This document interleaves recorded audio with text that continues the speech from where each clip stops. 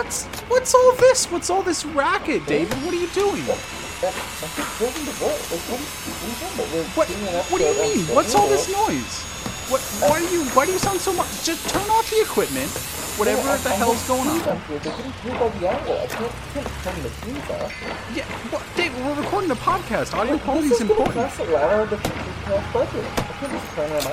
What do you do? Can you turn them off for just like a second too? So I can barely hear you over all this. Just click back. Okay, fine. I'll turn the machines off. Take my welder's mask off. And we can figure this out. We can find the issue here. Okay, what was that? What were you doing? I'm building the world. We're doing the episode. I'm building the world. Oh my god. So I had to get David. David? Build what? David, we were doing an episode on world building, like in terms of like story structure and like art departments and like how that works in film. It's a discussion, not an actual DIY project. I have a 50-foot full-size world out there, though. Why? What part of me saying, hey, I spoke to a special guest star about world building in film, you took that as, gotta build it? Yeah. What? Isn't that what we're doing? No, you Fuck. You silly. And another thing, that all sounded like really generic stock footage, like sound effects, Foley work of construction. It doesn't sound like it was convincing at all. I think this is an audio bit. I think you pulled a goof on me. It's definitely not a visual bit. Because, as you will learn in podcasts, they don't have visuals, except some of them also do have videos. Gotta go to the intro song. Recorded from deep within the great lakes of the internet live, two men buried under bad movies and popcorn try their best to survive. But how long could that possibly last? Find out as you join Ethan and David in this episode of Feature Cast. Well, that was something. Yeah, it was something. That was a bit. If you couldn't tell from that, we're talking world building today, and we have a special guest star, and we'll introduce them in just a second. What the heck are you listening to right now? David, what is this? This is Featurecast. This is Featurecast. This is... Who's that? Can you hear me? This is David. I am one of the co-hosts, and with me is my other co-host, Ethan. Oh. Wait, are you saying Sorry, this... the other guy. No. Oh. I can go. Speak up. Yeah, no. It's okay. This is a duo now. Hello, it's trio. me, the old man that was introduced in a previous episode as a previously silent, but now very vocal and recurring guest. This guy's got to stop. He just keeps popping up. All right, let's. We're so good. But this is Featurecast. This is a monthly entertainment podcast, but primarily movies. We talk about flicks. Yeah, it's a comedy and movie podcast. Not a comedy movie podcast, even though we do make our goofs and gaffes. Sometimes we talk about serious films and can get down to the nitty-gritty on things. Really dive toes and head first. Well, actually, I don't know how you can do toes and head first. That's a funny dive you're making into the water. It's kind of like a U. And talking about you sat down today, or not today, but the other day with Guy. Oh, smooth like butter, David. That transition was smooth like butter. That's a catchphrase that David coined. Smooth like butter. No, I never even said that. Pretty sure you say that all the time, actually. I was trying to get back on track of what this episode's going to be. And you sat down with Guy and talked about a little bit about world building. Yes, I sat down with our good friend Guy from HowToBeAGreatGM. They are, I would say, bona fide expert when it comes to world building. Yeah, They've made a whole career out of storytelling and world building and explaining that to people, whether it's on their YouTube channel, in their live Twitch and YouTube streams, at talks and conventions, really diving deep in with actual books on how to do that. They're a great great expert on things, and I was also there in the conversation. So really, all of us had a part to share, wisdom to spread.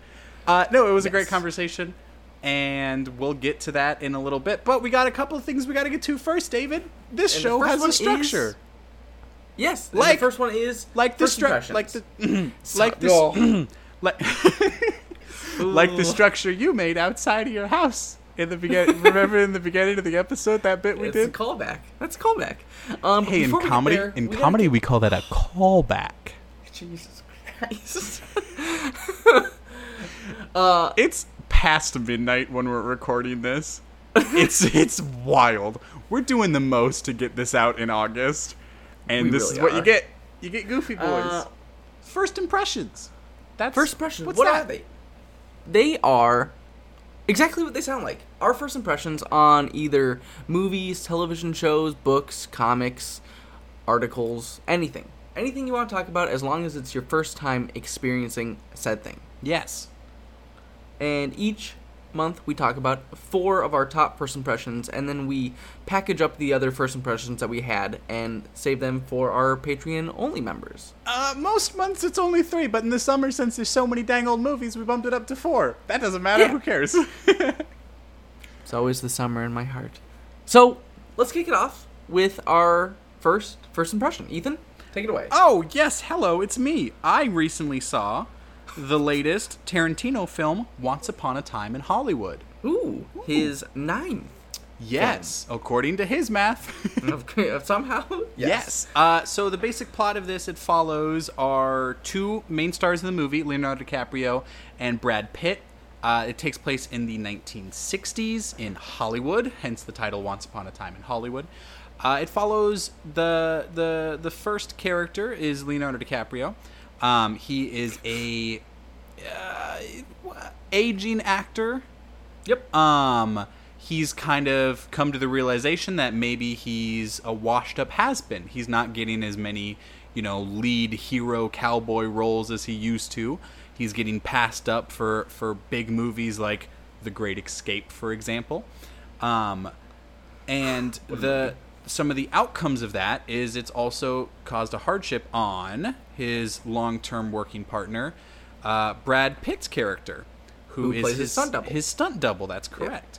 Yeah. And because he's not getting as much action work, not getting as much work in general, that leaves Brad Pitt to kind of meander about Hollywood, whether that's on farms on the outskirt of town or just driving around the Hollywood Hills.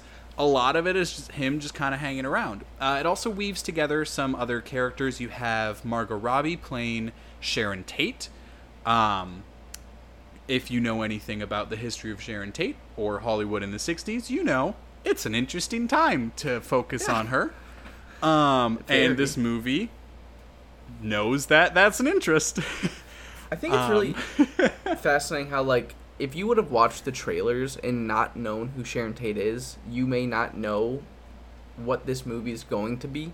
Yes. Because there are some people who I knew who saw the trailers and had no idea what it was going to cover off on. Right. And it's not entirely about the Sharon Tate story, and I think that's to a good effect.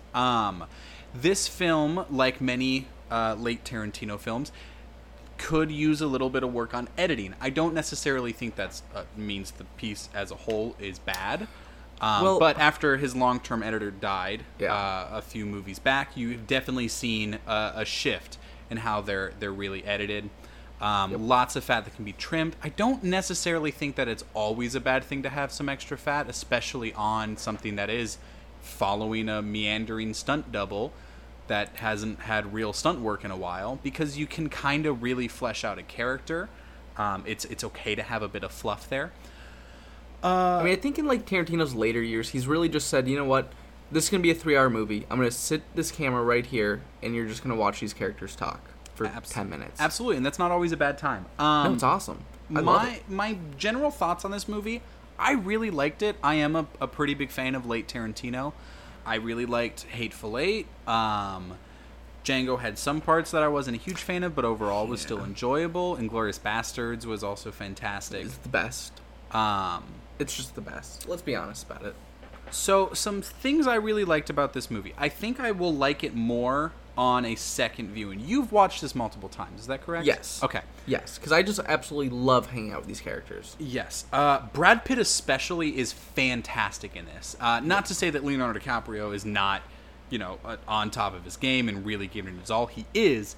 But Brad Pitt hasn't really had a role that he's really gotten to sink his teeth in for a little bit. At least not in the past few years, whereas DiCaprio has had, especially within the last 5-6 years, a lot of really, really great roles. So it was nice to see Brad Pitt kind of do something fantastic, and it really plays to where he is at right now as an actor as well. This isn't something that a young Brad Pitt would be capable of doing. And I think this kind of plays well into like having older stars that have been around the block for a little bit and really know what they're doing. And I think both of them kind of fit their roles really well. Like even when you know that, oh, hey, this is the actor that's playing them. Some of the stuff with the Manson side of things and how it kind of weaves in and out at certain points throughout the movie. Some worked way better than others. I think that the group as a whole had a kind of lingering effect, but I think they played it smart. There really wasn't much of there's not much of Charlie Manson himself, and I think that's a good choice. It really lets some of the other things shine in it. I really liked it. It definitely has some fluff it could have been cut out. So that's my basic thoughts. I thought it was really good. I really enjoyed it, but I'm also a huge fan of late Tarantino. So if you're not as big of a fan of that, you might not like it as much. I think it'll be hit or miss for some people. I know some people will really love it, and I can also see some people just thinking it's, like, awful. But I loved it. I had a great time with it. I also saw it. I loved it as well. I think it's my top 5 right now. And I'm kind of leaning back and forth between the exclusion of like more Manson or more family stuff, or even more potential for consequences in this world. Mm-hmm. And I feel like it's kind of lacking because like if you look at like what I think is peak Tarantino, Inglourious Bastards, like you have those scenes of tension where it's like slowly building to what you know is going to be this explosion of something. Right. And I feel like in this movie there's a certain scene that alludes to that same sense, and then it just kind of cops out to be a joke. I can kind of get what you're saying. I think that would be more of like a spoiler discussion to really delve into all of what that means for it. However, David, you've seen this movie more than once, right?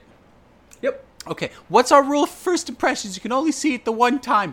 Move on to the next movie, bucko. So, for my first impression, my first impression at least, is I guess the live action, air quotes, Lion King? I would say hyper real is a better way to... Okay, I like that. I've been trying to figure out how to say what this is because it's not live action. It's technically animated, but hyper realistic is hyper accurate. And this is just a weird movie, directed by Jon Favreau, with a huge list of stars: Chiwetel Ejiofor, John Oliver, James Earl Jones, Beyonce, Donald Glover, Seth Rogen, Billy whole bunch Eichner, of people. Eric Andre. You went in such a strange order with that cast list, but it's sorry, I have a little bit of a whiplash from that. As I'm sure you probably had after watching the movie. Keegan-Michael Key. Yeah, there's one. We got him in just under the radar. It's just like... I was pretty excited for this movie. I thought this was going to be really good. Because the original Lion King is probably my favorite Disney animated movie. And this is just... This is a weird creature. Like, it's almost a shot-for-shot remake of the animated movie with almost zero of the emotional feel as the first one. Oof. Because I just think there's something you lose with this hyper-realistic style where you cannot really get any emoting from a feline's eyes or from a bird or a water buffalo. You know? There's also, just really weird, small... Okay, so, everyone's seen The Lion King. I can spoil The Lion King, right? Well, what if I haven't seen Hamlet? You've seen... There was the scene, though, right, where Scar throws Mufasa off the cliff, right? It's like the big scene. Yeah. Right? In this movie, for some reason, like, in the animated movie, Scar, like, grabs into his paws as he's trying to climb up the mountainside, like, throws him back, right? In this movie, they thought it was a good idea to have Scar punch him in the face. What? And I'm, like, not even joking. It's so weird that, like, this entire scene where I'm, like, supposed to be, like, invested, because, like, this is the moment, like, in the animated movie where it just fucking kills me and breaks me down. Like, this is, like, the equivalent to, like, the Up moment where I can just put this on and, like, it kills me. So, and what's and weird, then Scar punches him. Again, I haven't seen in the the movie, face. but I did see this one scene. And the thing that was really weird is he got up on his hind legs and he put his fists up in like a Bronson kind of way. He said, "Come here, sucker. Are you ready for a knockout? You want to dance? Put on your tap shoes, buddy." And then he just bopped him right in the nose. It's just so... It's, like, weird things like that. It's also, like, Can You Feel the Love Tonight is sung during the day. Like, did anyone who was doing the animation for this listen to the song? Because, like, that's not how that works. I think there's one improvement, and that's the hyenas. Okay. I think the hyenas are actually an improvement, because in the anime movie, they're just super annoying. I mean, you know, if you kind of... was it Whoopi Goldberg or Wanda Sykes in the original? It was Whoopi Goldberg. Okay. In It's this been a one while, you got I'm sorry. This one you got Keegan-Michael Keel and Andre. Eric Andre. Yeah, Eric Andre. And they just do a little bit better. Okay. And I feel like they're actually more of a threat. Where in the first one, I'm just like, they're just a joke. Like, they're not a real threat to anybody. Okay, so they got them to be a little bit scarier. All right, A little bit, yeah. So, do you think this movie? Obviously, you think that it's a lesser version. Do you think it hurts the original? No, I'm not one who subscribes to, like, that thought that, like, if you remake something, it hurts the first one. I'm like, no, it just, like, it gives you a chance to possibly get something better. Okay. You know, and take a different look at it. Unfortunately, this one didn't even take a different look at the story. It was like, let's just do this in, like, the hyper-realistic style, which is interesting, you know? It's crazy how good the CGI is here. It's insane how realistic it is. But it's just a waste of time. I would never want anyone to watch this over the original. Okay. Fair enough.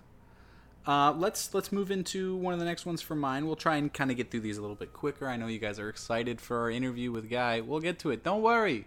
Hold your horses. But first, gather round, ye mortals, and praise the demon overlord. That's right. I recently saw Hail Satan. This is the recent documentary about the Satanic Temple. And that's Hail Satan with a question mark because, you know, you got to keep them guessing. This video just got demonetized. It's a really fascinating documentary. If you're not familiar with the Satanic Temple or you know a little bit about it, I think either is a good stepping stone into it. I knew a little bit about, but nowhere near the amount of information I knew about them after it. So I knew that they had kind of like some big ones that they got famous for would be like proposing to put up a statue of Baphomet with two children looking up gracefully at this goat-headed demon. They wanted to put that statue on the Capitol grounds because there was a proposed 10 Commandments. So a lot of their core philosophy is like the biggest thing is they want to make sure that we don't become a theocracy, and that religious pluralism is respected in America. And I think that's a really noble cause. And I think that no matter where you land on the belief spectrum, you can kind of buy into that of like, yes, a land that was created with literally in its constitution, separation of church and state is good to uphold that and keep that going before anything gets kind of crazy with it.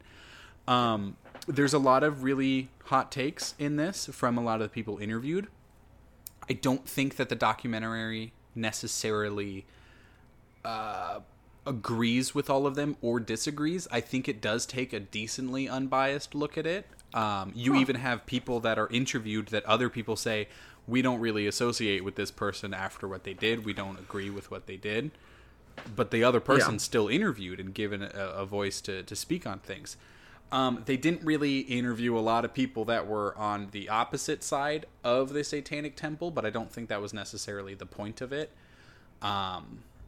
You still got like the news coverage of everything and got to see that, although I think that might have been a little bit biased of just to show, like, to iterate how dramatized everything was at the time, and I think it did a really good job at that. I really enjoyed it. So did I. So I also saw this one. This has been on my radar since I heard about it because it just sounded so fascinating. It was better than I expected, honestly. I was really... I went in like knowing that it was an interesting enough subject, but I think they did an excellent job balancing everything. Hey, what's your next first impressione? My next one is the directorial debut from Paul Dano, also written by him, and that's Wildlife, starring Carey Mulligan and Jake Gyllenhaal and Ed Oxenborough from The Visit. All fantastic. Maybe the last one hasn't been in as many good ones. I don't know if he's done enough. I mean, he did have that no good, very bad, terrible, horrible, rotten, fuck all day. Is he in that? I didn't even know that was him. He's the main kid, the titular Alexander. Wow. And this movie follows a family as they fall apart, really. Okay. Jake Gyllenhaal loses his job at a local golf course, and really from there it just all spirals downhill. And it is so painful to watch everything because it's a slow movie that just follows these three characters. Like, one character kind of comes into the movie and you follow that a little bit, but it's really just these three. And even more so just... I don't want to say anything, but it's just the three. Mm-hmm. And it's just this painful portrait of what a failing family looks like. It's just a really sad look. Like, this is, like, one of the hardest movies that, like, isn't, like, doing anything, you know? Like, but it's just, like, all the emotions you would, you feel in these situations. Like, there are certain things that are happening where you're just, like, get out of this situation. Like, just, like, stop everything that's happening and just leave. And there are certain moments in this movie where I'm like, is it going to go this way? Because, like, it could go, like Requiem for a Dream dark, you know? And it never does. It really stays on that, like, realistic path. Okay. And it's impressive. The shot choices in here are gorgeous. Like, there's one that follows just, like, an overhead of a car driving for, like, probably, like, 2 minutes. And it's just this, like, the landscape shots are so perfect. It's, I think, streaming on something right now. That's so vague, but so helpful. Well, I think it might be on Hulu or Amazon. We'll find it. It's one somewhere. of those two. Something like that. I do have something that is streaming, and I know exactly where it's streaming. It's streaming on Netflix. This is a comedy short. I think it's around 30 minutes or so. This is Frankenstein's Monster Frankenstein, which is a fantastic title, first of all. That's so good. I love titles like that are just over the top, but, like, get exactly what needs to get across. Because just from that title, you know the exact, like, the general plot. You also know the tone, I think. Yeah. It follows David Harper, who is playing a version of himself in this. Obviously, there's a lot of historical fiction. Is he in full makeup? I mean, he's just in normal clothes. Like, he's not. He's playing himself. Hellboy. A version of himself. Hellboy. No, he's not in his Hellboy. A version of himself. Hellboy. And he's kind of going through the made up history of his father, who was an actor, and a lot of the notes it hits are, in terms of the history that's played out, it kind of goes into a satire approach on a Orson Welles-esque figure. which is fascinating. It's I think the comedy is super sharp. It's definitely like it's short and sweet, so even if you don't fully buy into everything, you don't have to commit very long. It plays into some of the so by having they could have just done the satire of like the stage production and some of the behind the scenes historical things, but because they have it being a documentary following that, it gets into kind of the double-edged comedy thing where you have like the punchline and then an analysis of the punchline that is also a punchline in a very Garth Marenghi's Dark Place sense, where they have like the main story and then a separate story dissecting that story, and that adds to it. So it's got layers to it, but it doesn't sound as complicated. I really liked it. I thought it was super funny. David Harper's fantastic. I watched Amazon's latest original series, The Boys. The Boys! Based on Garth Ennis's comic series by the same name. Great name drop. And this stars Carl Urban's like the main name, but it also stars like Jack Quaid, Aaron Moriarty, and a few other actors who aren't really to that like Carl Urban level, And this is such a fun fucking show. It's a very hard NC-17, like extremely hard. Wow, not even just R, NC-17. Yeah. Okay. And this takes place in imagine like a corrupt, dark, drug-filled, murder-filled Incredibles. Okay. Very bloody. So it's somewhere between Kick-Ass and Watchmen? It's so much further than Kick-Ass. Right. That's why I went... Was Watchmen your dark? Yeah. Watchmen is... that's actually a really good combination, yeah. Thanks. I was going to say it would be more like... Amazon, let me do season 2. If you could mix like The Incredibles with American Psycho. Whoa, wild. Okay. Something like that. So what's the basic premise then? The basic premise is that there is the Seven, which is essentially just the Justice League, has been privatized and sold as a business. And superheroes are basically being loaned out, or more so leased out to cities to protect them, right? Which then increases, city outlook and income, but they all cost a big buck. And with this, obviously, when you get this much corporate structure and money, there's going to be some darkness going on inside of this company, right? Mm-hmm. And there is. And that's really what the entire show is about, is like finding out what's going on with the Seven. And there is a group of boys led by Carl Urban, the titular boys, who's playing Billy Butcher, and Huey, who are basically trying to track down and kill the Seven. And that's it. Okay. It's really fun. The first few episodes, I think it starts off stronger and starts to teeter off, but it still stays super strong throughout. And when it ends, like the season finale got me so hyped for season 2, which has already been signed on, so there's no like concerns about jumping into a show that might get canceled. Let's go on a sadder trip. We're going to mainland China. Whoa. We're going to shed a couple of tears. A serious trip. I recently saw the fantastic film The Farewell. This is Lulu Wang's directorial debut. She also wrote this film, and it's mainly based on her life. Her lie. Yes, well, a lie.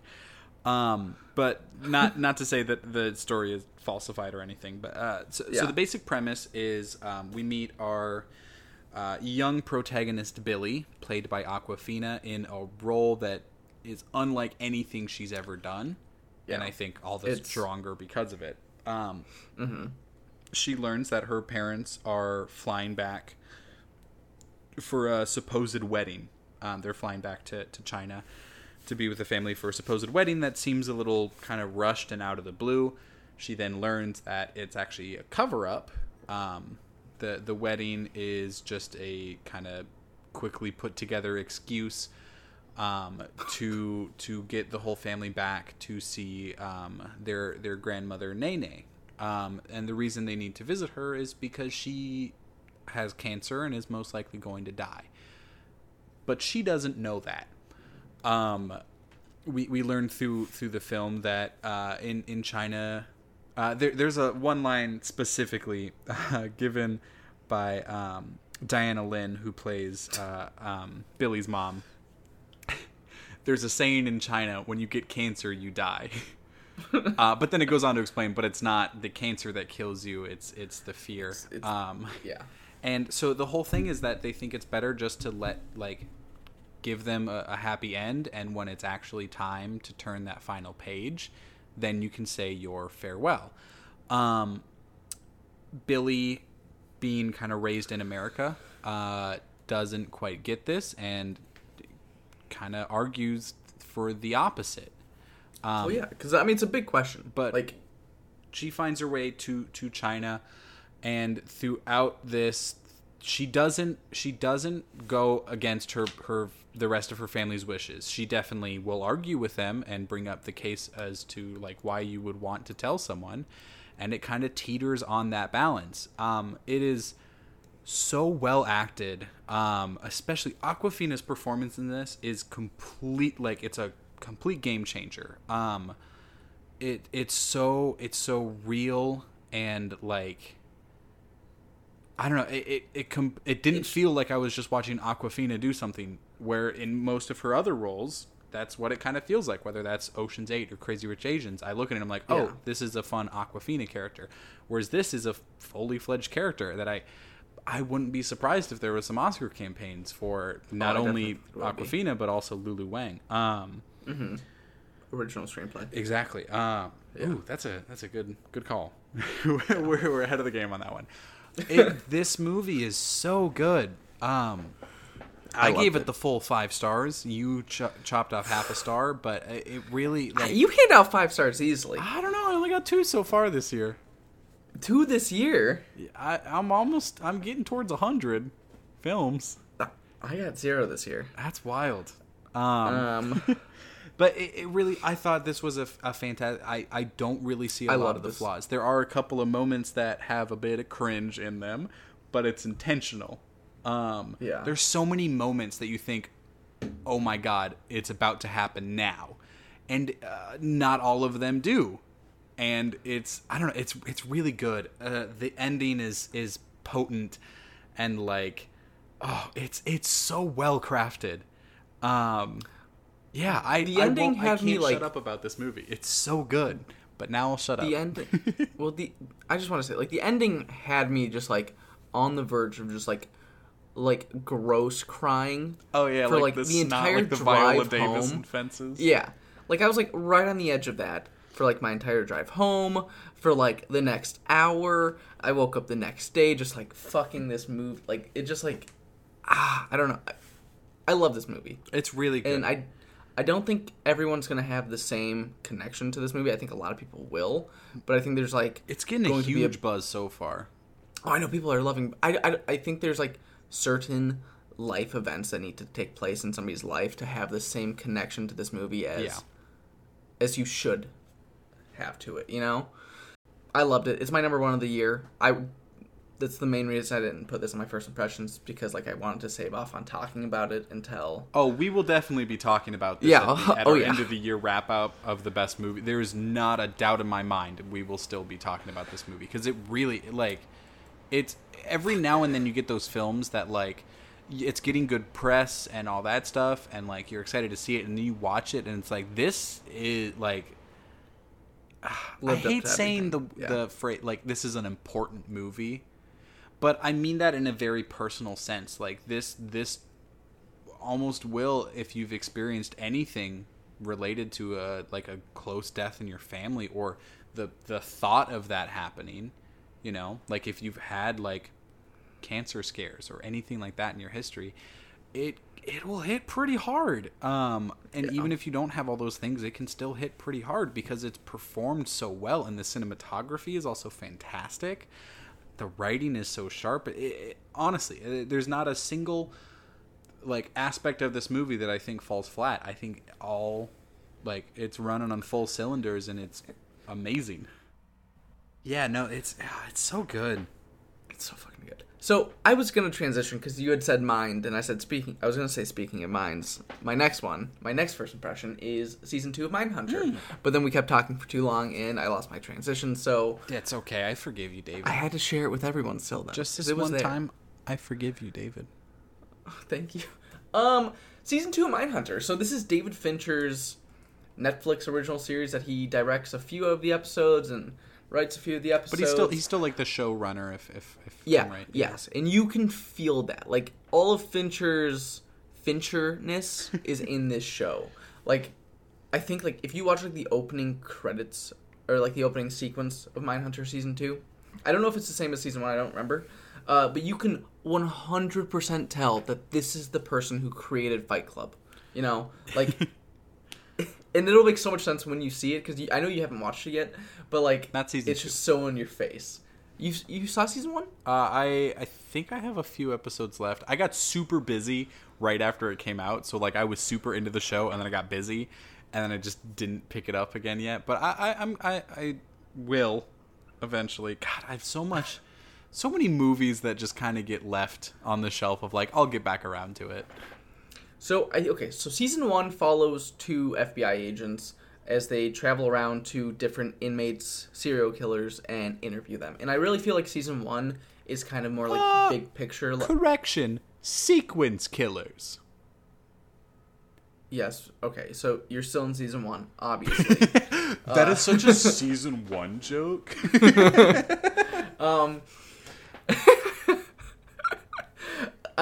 And I really feel like season 1 is like bigger picture, like what what this show is even like thinking about doing, you know, because season 1 is very much so let's sit down and interview like a bunch of people, and season 2 really catches its footing and like pushes you into like it still has a few of those interviews, but it really pushes you in one direction through the entire season, which I liked. Okay, because I like having that through line between episodes where I'm like, okay, this is what we're doing for this season, and I think season 2, like, I loved season 1. I think season 2 I like even more.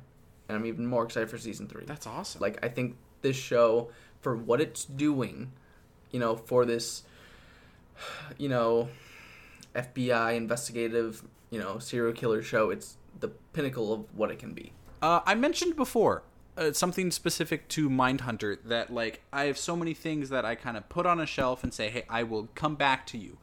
Well, we made a certain part of our first impressions all about returning and getting those things that we put on a shelf so long ago that we were putting off, and that's called our backlog. That can be contemporary movies, that can be classic movies, just movies we've been meaning to get around to. I watched a somewhat recent Criterion Collection edition.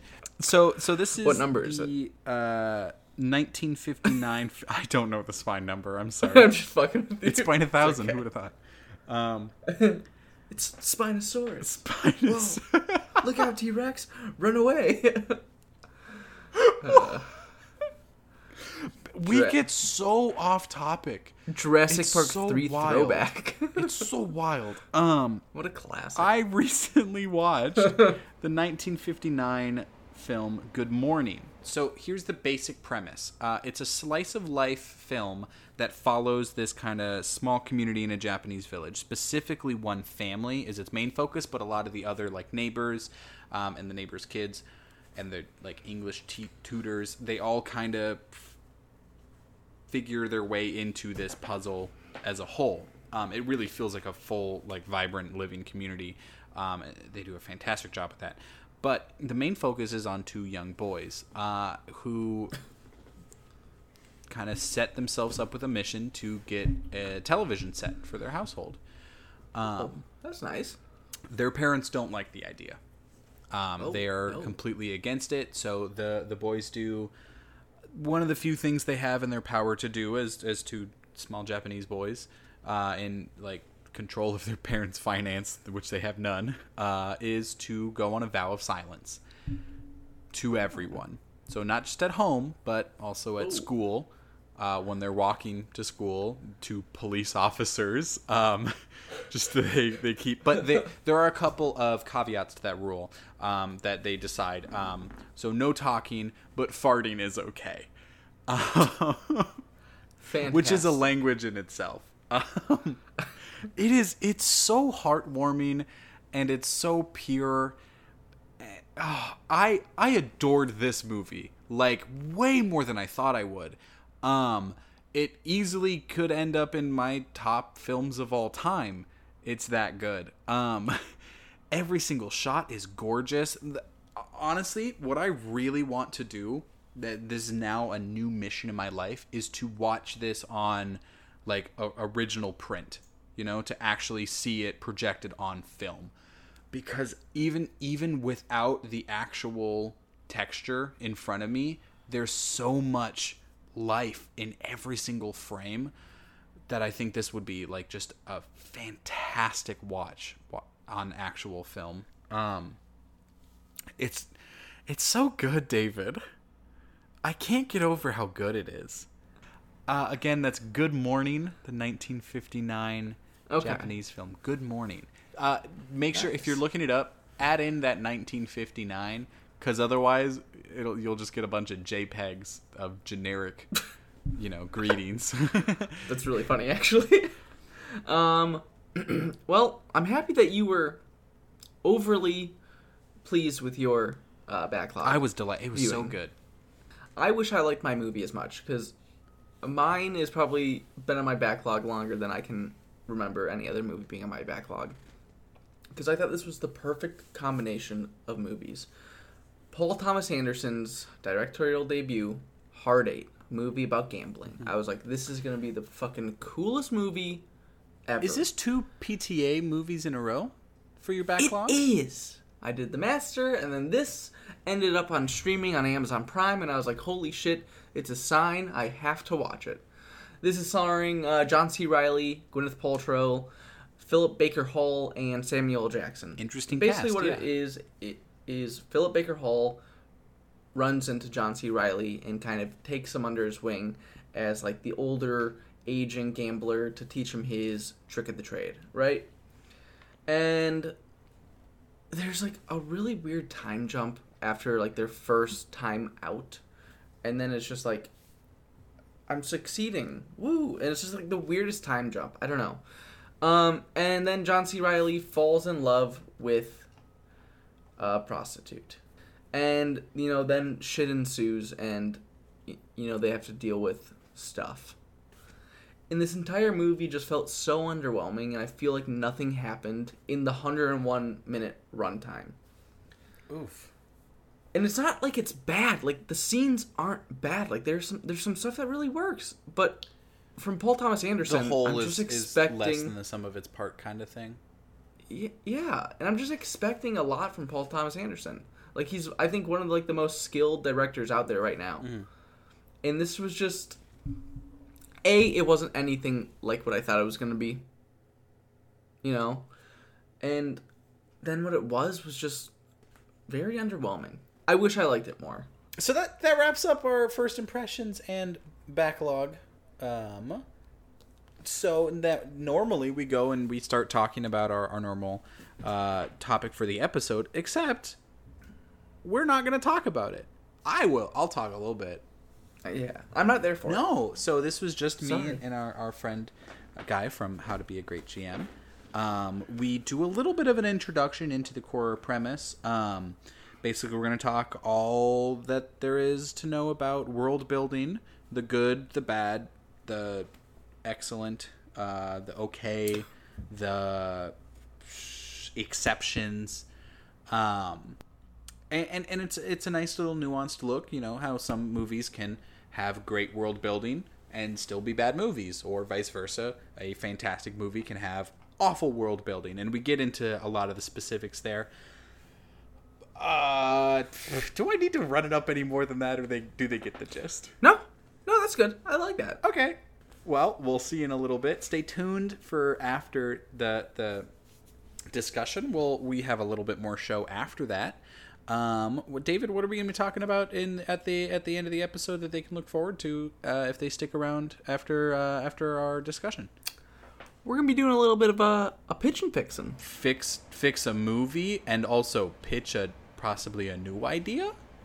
Yeah. I'm going to be fixing a pile of trash movie that just got dropped on Netflix. Oh, interesting. And Ethan's going to be pitching us a little original film of his own. Without further ado, here is our discussion on world building. Hey everybody, it's the main part of the episode now. Congratulations, you made it here. I'm here talking to my good friend Guy about world building in film. So Guy, why are we talking about this dang old world building and what makes you so qualified to talk about it? Firstly, thank you for having me on your show. I Absolutely. appreciate it. So, what makes me qualified for talking about world building? I've been doing it for 20 years, which is almost as long as you've been alive. So, I don't know. Does that give me authority? I believe so. Yes! Score 5 points. All right. Awesome. Yeah, so I guess let's just jump right into it. So we're going to be talking about all different types of world building, the good, the bad, the decent, and some kind of gray areas in the middle as well. I think let's jump into some of the worst world building. We kind of came up with a loose list of different movies that kind of fall into each category. But first, when we talk about world building, what are some of the things that we're kind of looking for? It's a very, very good question. And I think the very first thing that you have to look at when talking world building is what is the purpose of the world that you are building? Is it, in specifically the case of film, is it a backdrop? Is it something that's going to determine how the story unfolds? How much info does the audience need to know about the background, about the world that they're in? So how vital is the world space to the story that you are trying to tell in your film? So if it has no relevance, then your world building doesn't need to be very good. But if there's kind of cliffhanger stuff, if there's info that's very specific to the world, it's going to change how things would normally work. If you've got different physics, if you've got magic, if you've got that kind of stuff, you then need to go in and do some really good world building. And the critical thing for me is consistency. It has to be consistent. If it isn't consistent, you haven't world built, you've just jumbled together a whole bunch of tropes and cool ideas and hope that nobody would notice the giant issues that they cause. Absolutely. You got to make sure everything works together for it. So a couple of movies that didn't do that. Now, here's the thing about world building. It doesn't necessarily make the movie bad as a whole. You can still enjoy a movie even if it has bad world building, but we're going to specifically talk about some of the things story-wise that kind of damage that. There are some movies, even in this first category, that do overcome that. But I think let's just jump right in. Jurassic World: Fallen Kingdom. That's some bad world building. It's hard. It's hard. It's really hard. It's worse than hard. It's totally bad. And I think, the reason why it's so bad is that it started out so well. Mm-hmm. And then it was rebooted. I mean, it's already on a shaky premise, right? I mean, when Jurassic Park was originally written by Crichton, back in the early 90s, the whole idea of extracting DNA from fossilized creatures was super revolutionary, and in the collective space of humanity, we were busy mapping DNA at that point in science, and no one really knew where it was going. It was cutting edge. And so everyone went, okay, cool. It kind of makes sense. You can get DNA from dinosaurs, and then you can splice them together with frog DNA because amphibians work well with stuff. But I mean, we're doing that now where we're doing mice embryos and human embryos and all that kind of thing. Of course, this isn't new. Verne was writing about it with his Dr. Moreau. Or Moreau, however you want to pronounce that whole sort of island of the mixed creatures. Yeah. So it's not a new world space necessarily from a world building perspective. But as the series continued, they got worse and worse and worse in terms of giving dinosaurs the ability to turn invisible. And I mean, it got crazy. Well, and even with the new series with the first Jurassic World, they try every now and then they throw something in to try and kind of explain it, where they're talking about like, well, no, we're making it look like how people want it to look, Right. Saying that like otherwise it'd have a whole bunch of feathers, kind of adding on new information that science has given us in terms of what dinosaurs would have actually looked like. They also And I mention mean, that not everything is from the same period, but then in that same movie, they do exactly what you said. They make it turn invisible, which isn't really a trait that any animal has. There's camouflaging, and then there's just being fully invisible, which is a right, right. completely different thing. Absolutely. And I think the other thing to bear in mind is that in the remake films, which the latest ones are effectively, they even throw in a line in the film, and this is why I love it. I mean, the film was the first film. What was it? It wasn't Fallen Kingdom. What was the one It before? was just Fallen called Kingdom? Jurassic World. It was Jurassic World, right? Yep. So what I liked about Jurassic World was that it was self-referential, and they said, well, people don't come to the park to see same old dinosaurs. We have to give them bigger and better. And it's like, well, Right. that's Hollywood's mentality. We can't just show you more dinosaurs. We have to show you bigger and better dinosaurs. So we have to kind of go Michael Bay and just go over the top and go insanely weird. And I think that's when it starts to fall down, is where the emphasis is on super cool and super new and super entertaining while still trying to be vaguely realistic. Right. And there's enough kind of suspension of disbelief that is able to give to a premise like an island full of dinosaurs. But the Right. issue that you and I really like when we talked about this before really came to like nuts and bolts, this makes no sense at all, was specifically for Jurassic World Fallen Kingdom, the auction scene. Yes. Yes. For if you haven't seen the movie, basically it gets to the point where we have this huge house that, unbeknownst to the owner, had a whole dinosaur holding thing held underneath it with labs and cages and huge places for giant trucks to drive into. Right. The whole time the person owning the house not knowing. That's a whole nother issue. Yes, and he was in the house the whole time. That Exactly. was the other thing. It's like he's an invalid and he has a nice window that looks out over the beautiful park that they have set this house in, and he doesn't know what's going on. That for me was the weakest point. And then when it gets to the actual auction, Yeah. they're selling these dinosaurs for like $2 million. Yes. And when you think about a dinosaur, I think most people, even in the world where, yes, dinosaurs exist, they still only exist on this one island. It's not like they're everywhere. It's really just this one place that they still existed. And now the island got destroyed in the beginning of it, so there's only a handful left. And they're just like, I'll give you $20 for a Triceratops. And it just makes no sense. Exactly. I mean, if you look at real world stuff, I come from Africa, so I've been part of these auctions and things, and you buy an elephant for $150,000. And that's today's price with something that is not extinct, something that hasn't been brought back with vast amounts of science. Yeah. And you're like, oh, okay, so for 10 times that much, I get a Stegosaurus. Cool, I will take that deal. Absolutely. That was, but, and you might say, well, that's just weak script writing, but that is part of world building, is making the world feel as if it exists and as if it's real. And yeah, $6 million is like, well, sure, I'll take all 10 of them because I'll print that money in the first week of park operation, right? Exactly.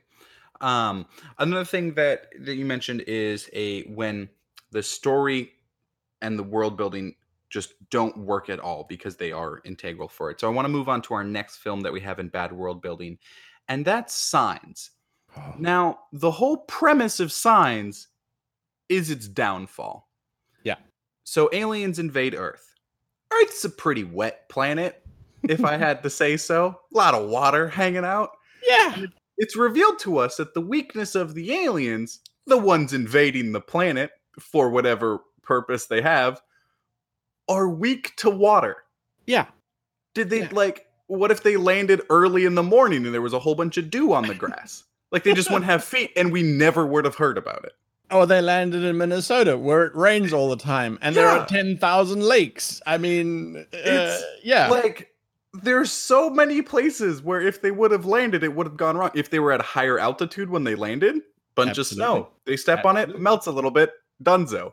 It's the fact that they managed to at least land and survive is impressive enough, let alone start trying to invade this poor small farm. Exactly. It's like, all right, Martha, we have to wait for a completely clear day because our starship will melt in the rain. You know what? Maybe we should just invade the Sahara. Very little water there. good place to form a good solid base, and from there we can expand. But yeah, I mean, I really enjoyed the film right up until that point where it's like, wait, what? It makes no sense. None whatsoever.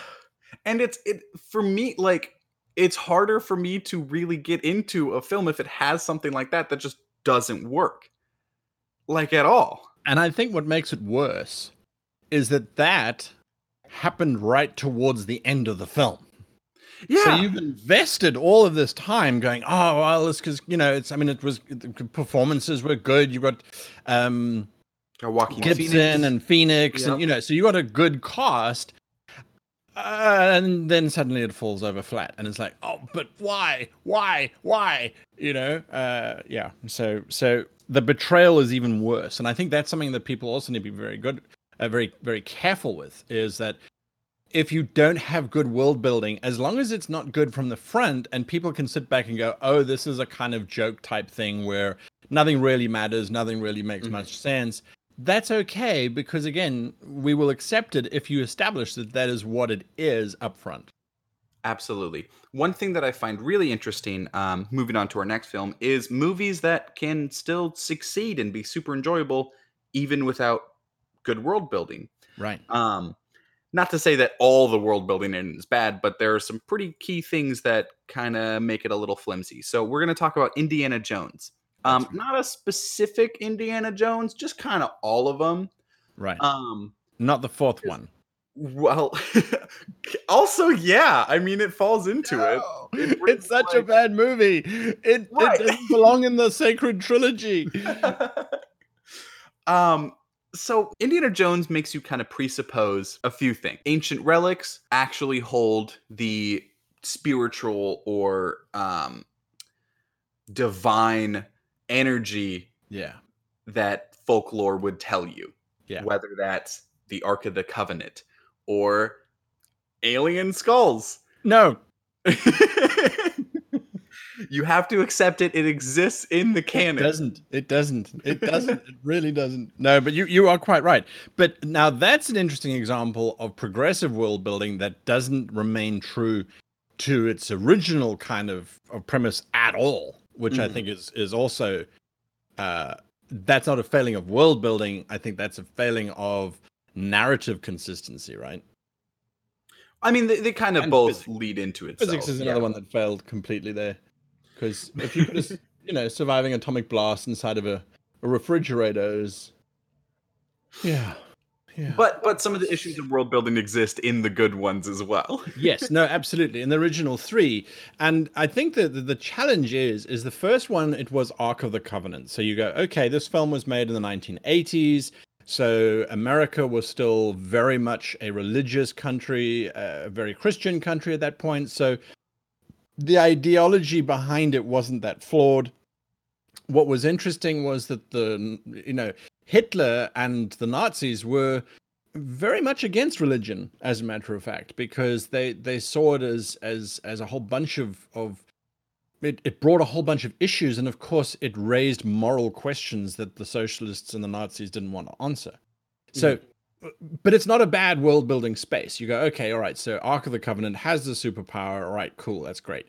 Then we go into the second one, which is Temple of Doom, and Temple of Doom is like, well, actually also Kali Ma, which comes from, and I stand to be corrected, is either Hinduism or the Tamil religion, which I forget now. Nonetheless, it's an alternative mythology god power, right? Because and at this point, then it says, well, with this logic, they're all real, right, and that's where it falls down. Which is wild. So no matter whether it's an Abrahamic religion, no matter if it's Norse, no matter if it's Buddhism or like any of these things, whether it's voodoo, like it's wild to think that I'll give it credit. It's like, hey, maybe not all like history is as wrong as we thought it was. Right. But there's not really a balance of. And I get why they wouldn't want to make the balance of saying like, oh, actually, no, it's only Christianity that's real and the rest are bad. I get why you wouldn't want to do that. Right. But Right. doing it, kind of having this blanket that all are real and tangible, even to the point of just conspiracy theories, not a religious doctrine, as they Right. do in the later Crystal films, Skull. Yeah. in the forgotten ones that we don't mention. And it's so they're still really enjoyable movies. And I Yes. think, and even some of those premises, so yes, they're hunting for this stuff down, but they don't show that it's real until the very end. And you'd think that it might have the same effect as something like Signs did, where they reveal, hey, actually our world building's a little whack right at the end. Right. But somehow it's still enjoyable enough to overcome it. And I think that's where like characters in a world building are so essential, because if we didn't care enough about the characters in it, some of that world building would, like, everyone would hate it Yes. if it Well, wasn't an enjoyable ride. correct. I mean, there's that, but also what they did, which was, I think, a very, some of it was tongue in cheek, but it was also very good writing on behalf of Lucas and Spielberg in terms of making sure that it came across, is that right up in the opening of the films, of all three of them, there is usually this is what this thing does, or at least this is what it was supposed to do. In the original Raiders, there's a whole sequence where Harrison Ford's character Jones has to explain what the Ark is and what it does. And that establishes an expectation within the audience to go, okay, cool. Well, yes, there is this thing that supposedly can do that stuff. So when it then happens later on, it's like, okay, cool. That makes more sense. We were primed for it. So that for me was good world building in terms of saying, well, this is why our world is different. This is what you need to know, and here's how you find out. Now, the technique that they used there by today's modern standards was a little bit, here is the giant pineapple, and you must now swallow this, because if you don't, the whole world doesn't make sense. Right. That was okay. And when we then go into Temple of Doom, the first film has now acted almost as this is pulp action adventure stuff with some cool magic bits and pieces.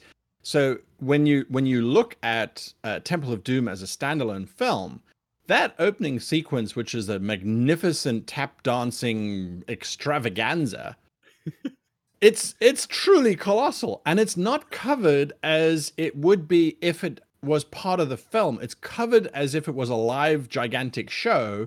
And when you cut to the exterior of the Obi-Wan cafe, which he's in, it doesn't have a giant stage that fits a 50 chorus line tap dancing spectacular.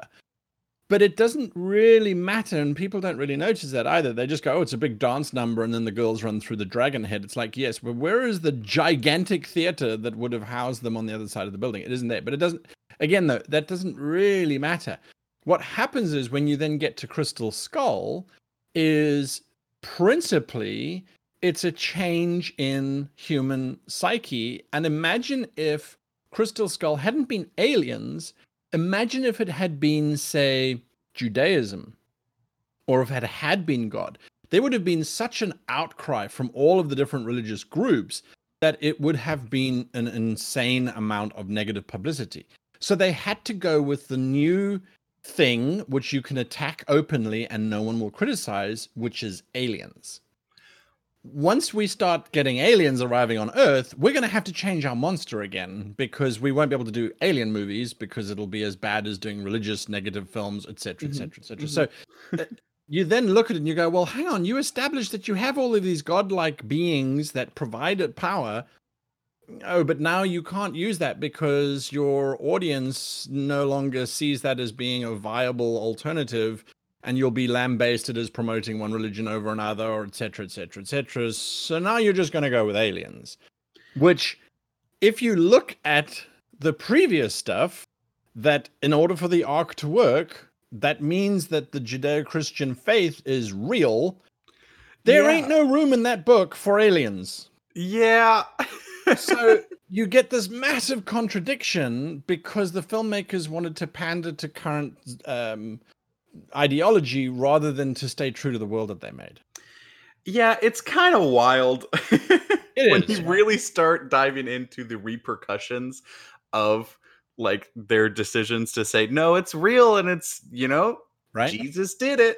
Like, Granted, they don't specifically say anything like that, but it is. It's implied. Yeah. Yeah, and it's, I don't know. I think we can get into our next section, which is just decent world building. Right. So these ones generally are kind of whole, like Indiana Jones, where they do cover multiple different movies. And because sometimes it really does work and sometimes it doesn't, that's kind of why we put it into decent world building. Because there are moments or specific films in these that have fantastic world building, and then others that also exist. So let's jump right into our first one on here, Pirates of the Caribbean. Arr. Arr. Arr. So I think the first one set up a decent enough premise. Yes, it brought in some supernatural elements with the Curse of the Black Pearl, but everything kind of made sense and it had an internal logic to it. Yes, there was suspension of disbelief for this pirate adventure, but it also still fit into most of the pirate folklore at the time. You know, it really fit into like some of the horrors of the sea without going too overboard, at least not in the first one. Yes. And then they kept making them. They did. And they we ran into some issues. Well, they kind of ran out of world building because they needed to do more. And they're like, well, okay, let's do Davy Jones. Okay, well, we've done that one. What's next? Oh, let's do the Kraken. Let's do Chinese pirates. Let's do this. Let's do that. Oh my goodness. What else can we do? Mermaids. You know. The Fountain of Youth, you know, the pirate thing, the exclusively pirate thing, Fountain of Youth. Yes. And then in the next one, they're going to look for the Ark of the Covenant. And then we're just back to Indiana Jones again. And it's just a drunker Indiana Jones. Right. Absolutely. Yeah, I don't know. And I think one of the things that really, really irritated me going forward with, like further iterations of it, had nothing to do with like the sea creatures or Davy Jones or like the lots of crabs or whatever that helped find Johnny Depp all of his good peanuts to eat. It was the fact that you never see them repair the main ship, right? And it gets destroyed multiple times. Yeah, and by the next one, it's always brand spanking new. Yes. And it's always fine. Yes, I think what you're tapping into there is that the real humans got more and more and more immortal as the films went along. So in the first to the point of literally coming back from death. Yes, or holding on to anchors as the sea parts and does all sorts of stupid things. So that mortality factor, because when you look at the first Pirates, yes, there is the fantastical element of the undead and the curse and all that sort of thing, but the humans in it were very fallible and very, very much at risk of death. And their conflicts matched that, you know? Like, it was the conflict of, I don't want to get married to someone I don't know. Correct. Like, that's a human conflict for human issues. Yes. Then you move into, like, I don't want to turn into a fish boy on this ship. And it's much less of a human. I mean, granted, me as a human, I also don't want to turn into a fish boy. So I can get it.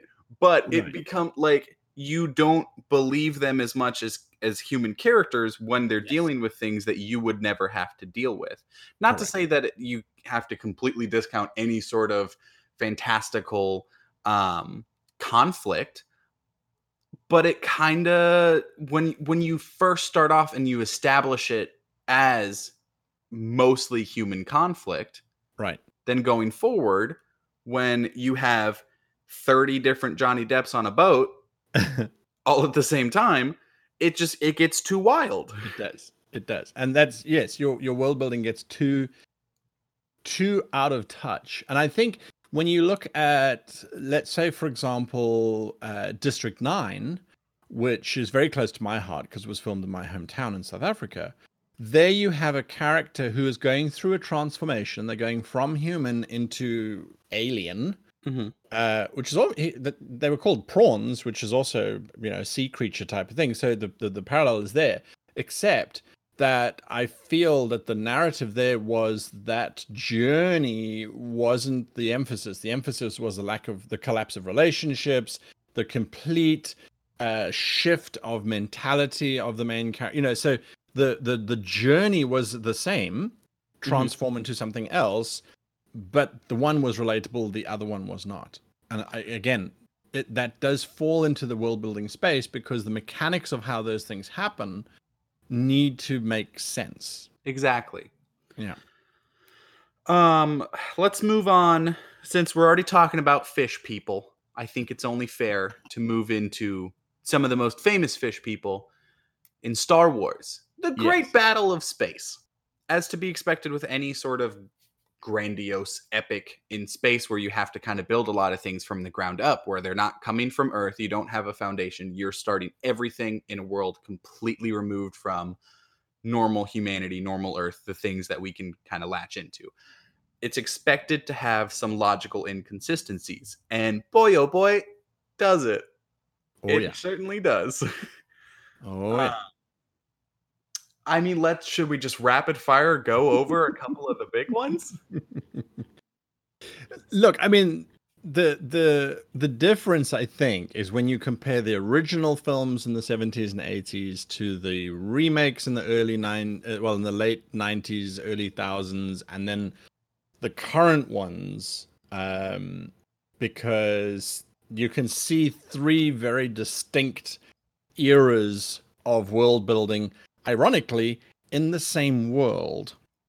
And there are a whole bunch of reasons as to why that happens. But yes, the whole mentality of the aliens being humanoids with prosthetic heads was a legacy from the 1950s, the 1960s in terms of filmmaking, where you didn't have this approach to anything other than humanoids. And so as a result, you didn't get that until the 2000s, where suddenly Lucas was like, I'm going to invent a creature that walks on its hands and has feet as well, which act like its hands, but they're not its hands, they're its feet. You know, he Right. was just doing stuff because he had CGI all of a sudden. And that supposedly freed him up. But we still didn't see a journey into anything other than, oh, these are just stretched humans. Okay, these are still humanoids. So This human's got a really long neck. right. Or this one just looks kind of like a hammerhead shark. And you know, when you read the extended material, when you read the books, and when you read all of that sort of stuff, then there is definitely more that gets brought into it. But the most exciting alien that he put in there was the Hutts, slug people. And you go, okay, cool. That's different. That's something to look out for. But generally speaking, as you say, we have the Mon Calamari, the most original name ever for fish people. Right? Yeah. And there's something to be said for drawing from real life names, from real life animals to instantaneously tell your audience what these people are about. But at the same time, why calamari? I mean, he could have called them monoctopy or anything other than calamari, which is a dish. It's an edible dish. Yeah, Why? it's because then you start getting into the implications. Oh, are these the people that we eat? Maybe. Right. And it's such a I present to you Chancellor Hamburgathon.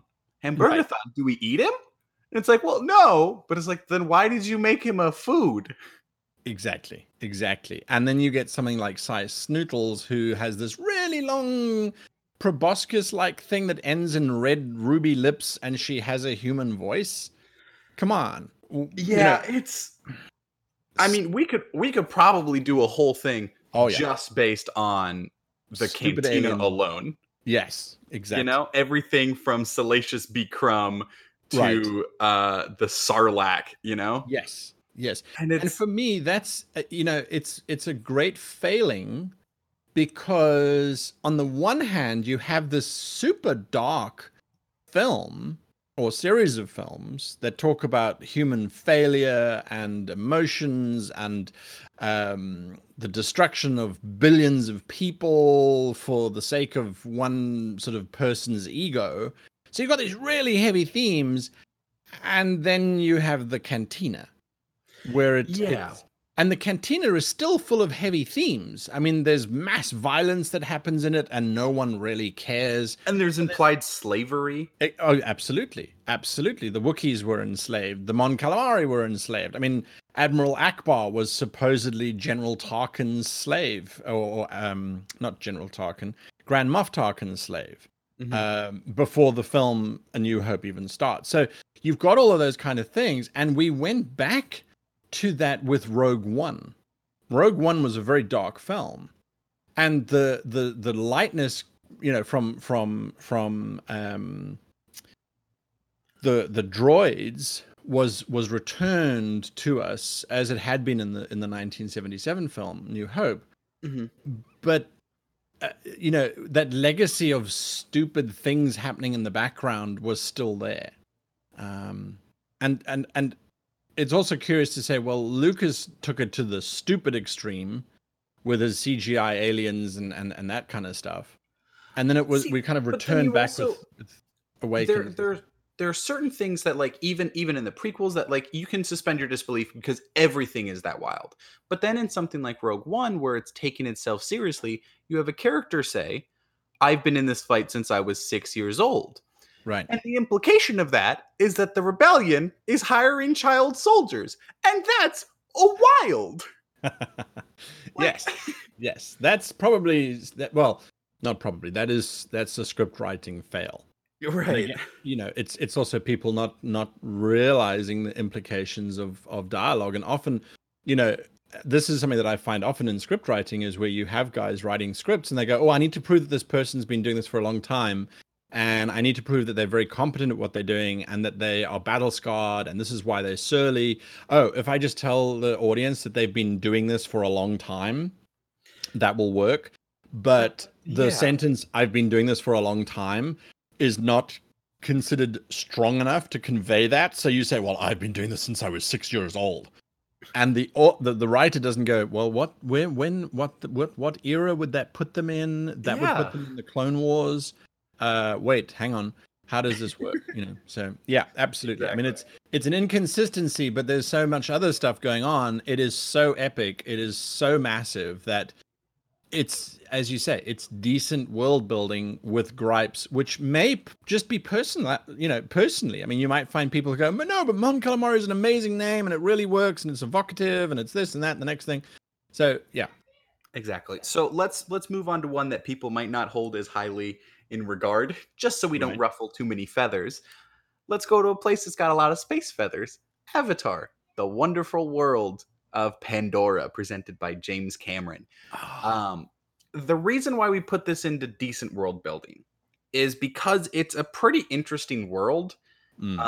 And like there are interesting bits to it, but the world completely overshadows any sort of story. Like there have been so many different videos and articles about people going out and trying to see what people remember about the movie Avatar, and no one can even say like characters' names or general plot points, but they remember the world. That's it. I actually started watching it on my plane flight, 6 weeks ago.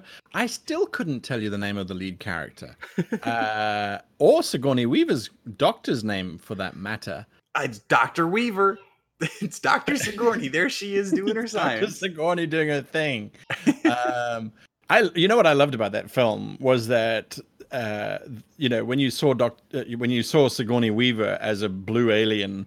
I mean, do we even remember what they called Pandorians? The Na'vi. I remember. The Na'vi. This. There we go. Yes, that's right. The Na'vi. Which is stolen from Zelda, but it's whatever. Well, stolen from Zelda. The whole film was basically a Dances with Wolves remake. Exactly. So instead of Tatanka, far less Kevin Costner, right? Well, yes, because I don't think that James Cameron would ever be accused of being a sensationalist director. I mean, he uses technology to try and tell his stories as best he can. And usually his stories are very, you know, character-centric. I do think though that he failed in terms of Avatar, where, as you say, the world is overpowering, the visual effects take center stage. I mean, this was trying to prove 3D technology to the world as well. So there was a lot of external factors, and I think that's an interesting thing that I have just realized now. Is you look at it and you go, Jurassic World started to fail when the filmmakers were trying to use the world setting to make the film better. Exactly, because the world building, it needs to be not you like characters are a part of world building. It's not just do you have an interesting concept for how the underbelly of this criminal planet works. It has to be like is there a logical consistency? Does it work with the characters that were in there? Yes. World building is the world as a whole. It's not just the background city. It is everything from how the character dresses to their naming conventions to all the strange and wondrous creatures they may find on their journey. And ironically, that should be hidden in the film. It shouldn't be the film. Because if you think about it, that changes it from being a feature film to being a travelogue about an alien planet. Exactly. Right? So it could have just been like a VR game. Well, it's just VR like travel explore show, this cool world. Exactly. And that's it. It's not a narrative. Correct. Or at least not a great one. Agreed. Absolutely agreed. So let's move into some of our great ones, just to kind of keep the ball rolling here. Movies that kind of do all of the things that were shortcomings of the previous ones. Right. Almost without fail. And there are a couple of here that we will have a bit of contention on between the two of us, but I stand firm in my belief. So let's start on the one that I know that we agree on the most. Right. Lord of the Rings has fantastic world building. Yes. And I think the emphasis must be on Lord of the Rings, not The Hobbit. And I say that because a lot of people will probably, because we're talking film, right? Right. We're not talking book. So if we're talking books, then it's absolutely fine. There's consistency across the board. I mean, Tolkien was a world building fanatic. But when we're talking feature films, The Lord of the Rings, yes. The Hobbit, no. Right. Just for absolute clarity here. Because not to say that you can't enjoy The Hobbit or any of the other movies. You can't enjoy The bad. Hobbit. I mean, we you do enjoy The Hobbit. You're Jones. A bad person, and you deserve to go to a bad place. What if I like it? What are you going to say to me? You're a bad person. You should go to a bad place. No! What he did with that film was to take something that could have been epically spectacular as a single film and tried to, once again, allow the world building to show off more than the characters. Right. A lot of that was studio pushing him. No, Peter of course. Jackson's still my homie. Absolutely. But let's talk about the good ones. Yes, as far as director, I absolutely love him when he does his own stuff. Right. So some of the things that really make Lord of the Rings work. Yes, you have these fascinating backgrounds in cities, but they all have a culture and a history to them. The architecture and like the clothing match, as well as some of the personality. If you look at the Elvish city, Rivendell. Oh my God! I almost completely blanked on that name, and I would have forgot that. I was ready to get you back there. I was ready to jump. Yeah. But the architecture has a logic to it, and it makes sense for like the climate that they're in. It makes sense for the amount of time that they're supposedly been there and the attention to detail. The armor makes sense. The weapons make sense. It all has a logical consistency to it. Correct. The same when you go to any of these different like civilization or like communities. So everything in the Shire looks like it should be in the Shire. Right. Everything in Gondor looks exactly how everything in Gondor would look. And it looks different than the Hobbit or than the Shire. Yes. But they still make sense in the same world. Correct. And I think what's important. So good. Yes, absolutely. I mean, you look at at the Shire, they built the set for the exteriors of the Shire a year before they started filming so that the foliage could grow and start to take over in a more convincing way than just getting the greens people to come in and put down plants and that sort of thing. So more than just the set dressing. It's exactly. It's a real tangible thing. Yes, but principally, at no point in the Lord of the Rings really, does it ever feel as if Peter Jackson is going, oh, look, we spent years making Minas Tirith, so now you're going to see thousands and thousands of shots of Minas Tirith, or you're going to see the characters running across the walls and jumping and sliding and doing this and that, where we're showcasing all of the beauty of Minas Tirith. You'll see Gandalf riding Shadowfax as the walls are being destroyed because Exactly. he has to get from point A to point B, and those walls just happen to be there. Yeah. So the world building is very, very consistent. The filmmakers paid huge amounts of attention to making sure that it felt real, and then said, and now you go into the background because our Right. story is about the characters. And the only time it really uses these kind of large scoping shots that really show everything is when they're traveling large distances. Exactly. It's Exactly. always in service of the story. That's And it. that's where the full world building comes kind of into fruition, where every single piece of the puzzle works together and makes something even more beautiful. That's it. Yep. Because if any of those things failed, like if there were, not to say that the movie would be a complete train wreck if one of those things failed, but everything working in it kind of elevates it. It moves does. everything up because like the story is still really, really good, but that attention to detail and logical consistency Yes. is I think, just out of this world. Yeah, when you look at say the battle between Legolas and the Mamukil, and there was some pretty amazing footwork happening there. Compare that then to The Hobbit, where once again we have Legolas jumping all over the place, climbing through buildings as they're collapsing in midair, and you go, well, hang on a moment. The level of realism has just stepped away from logic.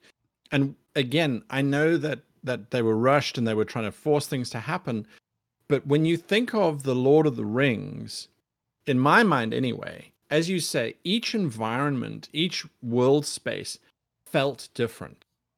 Whereas in the Hobbit, it all just kind of felt muddily blurred together, and big 4K, I mean, not 4K, 8K, HD, all the projection tech and 60 frames or whatever the thing that they were pushing at the time. To me, it just all felt very bright and Hollywood saturated 500% for the visual impact rather than the narrative story. And the thing that's wild about that is it's the same people working on it. They still had Yeah. Weta Workshops involved that did a lot of the like kind of practical effects Right. for it. They still had a lot of the same art direction and a lot of the same team coming back. But when you don't have enough time to flesh things out, or you don't have as much effort and commitment to flesh things out as much as you want to, or as it should be, then you can run into some of those problems. That's it. And I mean, when you look at the behind the scenes of both films, the effort was 100% on both of them. But when, yes, again, you look at the Hobbit, that final battle was so lackluster, no one cared. It's like, oh, okay, sure. Well, Billy Connolly's character, his costuming was sublime. It was incredible. Yeah. I love the fact that we got Billy Connolly on a big pig with a giant hammer. Yes. That's fantastic. But aside from having Billy Connolly's Scottish volume, there was nothing else to the character. Exactly. There was like his character was Billy Connolly, but he's on a pig. Exactly.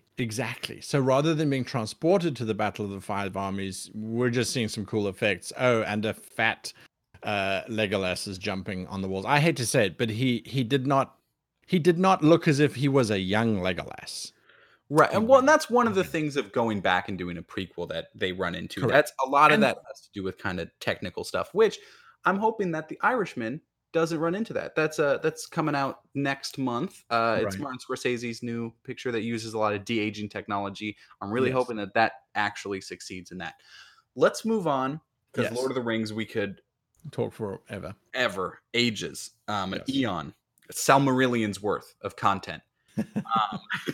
Let's talk about Willow.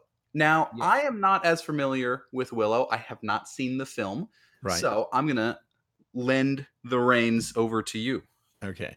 So I listed Willow in this list of good world building because Willow, first, it was a film that was made in the 80s, and it was, once again, George Lucas was involved in the whole process. ILM, Industrial Light and Magic, was the principal special effects producers on that.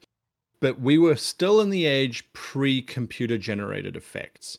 So we have this world, this fantasy world, and the entire film's premise is based around the journey of Willow Wofgood, who is this little sorcerer mage, and by little I mean he is in the film, he is a dwarf or a hobbit more than anything else. But what they did for this film was that they didn't use perspective shift and that sort of thing as they did with Lord of the Rings. They hired little people to play all of those roles. And it worked really, really well, because what that showed was that there wasn't the bar needs to be built for humans and it needs to accommodate, they really had to build a world to show the differences in height, because those differences were real. It wasn't forced or faked. Right. And, so we had some interesting monsters, and there was rules. Not huge amounts of rules to how the magic worked, but there was magic, and there was this wonderful air of mystery. So I just really liked it because it felt like a very different space to what we were normally used to. There was a grittiness to that entire space, and most of the effects were either stop motion animation, which when you look at it today, you go, wow, okay, this is pretty lame. Except that if you bear in mind that it was made now, 30 odd years ago, you go, okay, I can get past that, and I can see that there is a consistent world. There's all kinds of really cool things that have been established. And for me, that was really strong. And again, the world was the backdrop. It wasn't the focus. The focus was on the story of Mad Mortigan and Willow. And I think one of the important things that you mentioned briefly is anything to do with magic. I think the less you explain it, the better.